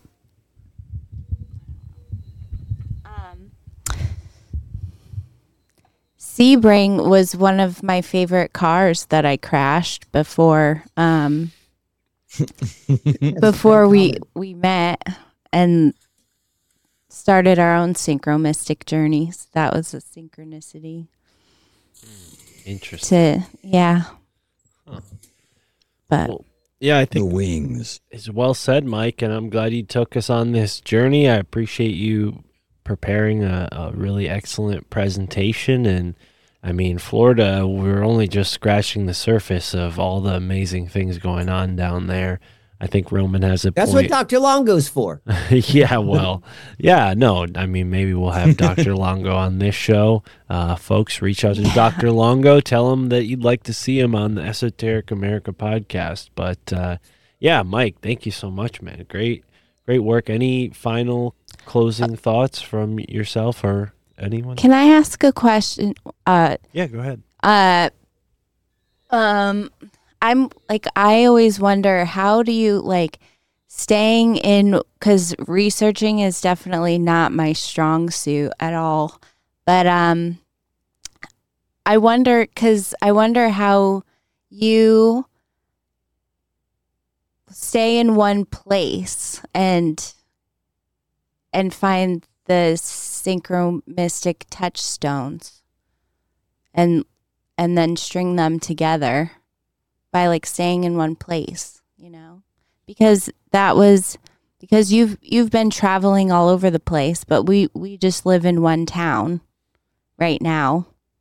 So, well, I started doing this just living in one town, like when I did like all the Susquehanna mystery. Yeah. And I think that it's like, right. It's an approach with life. Yeah.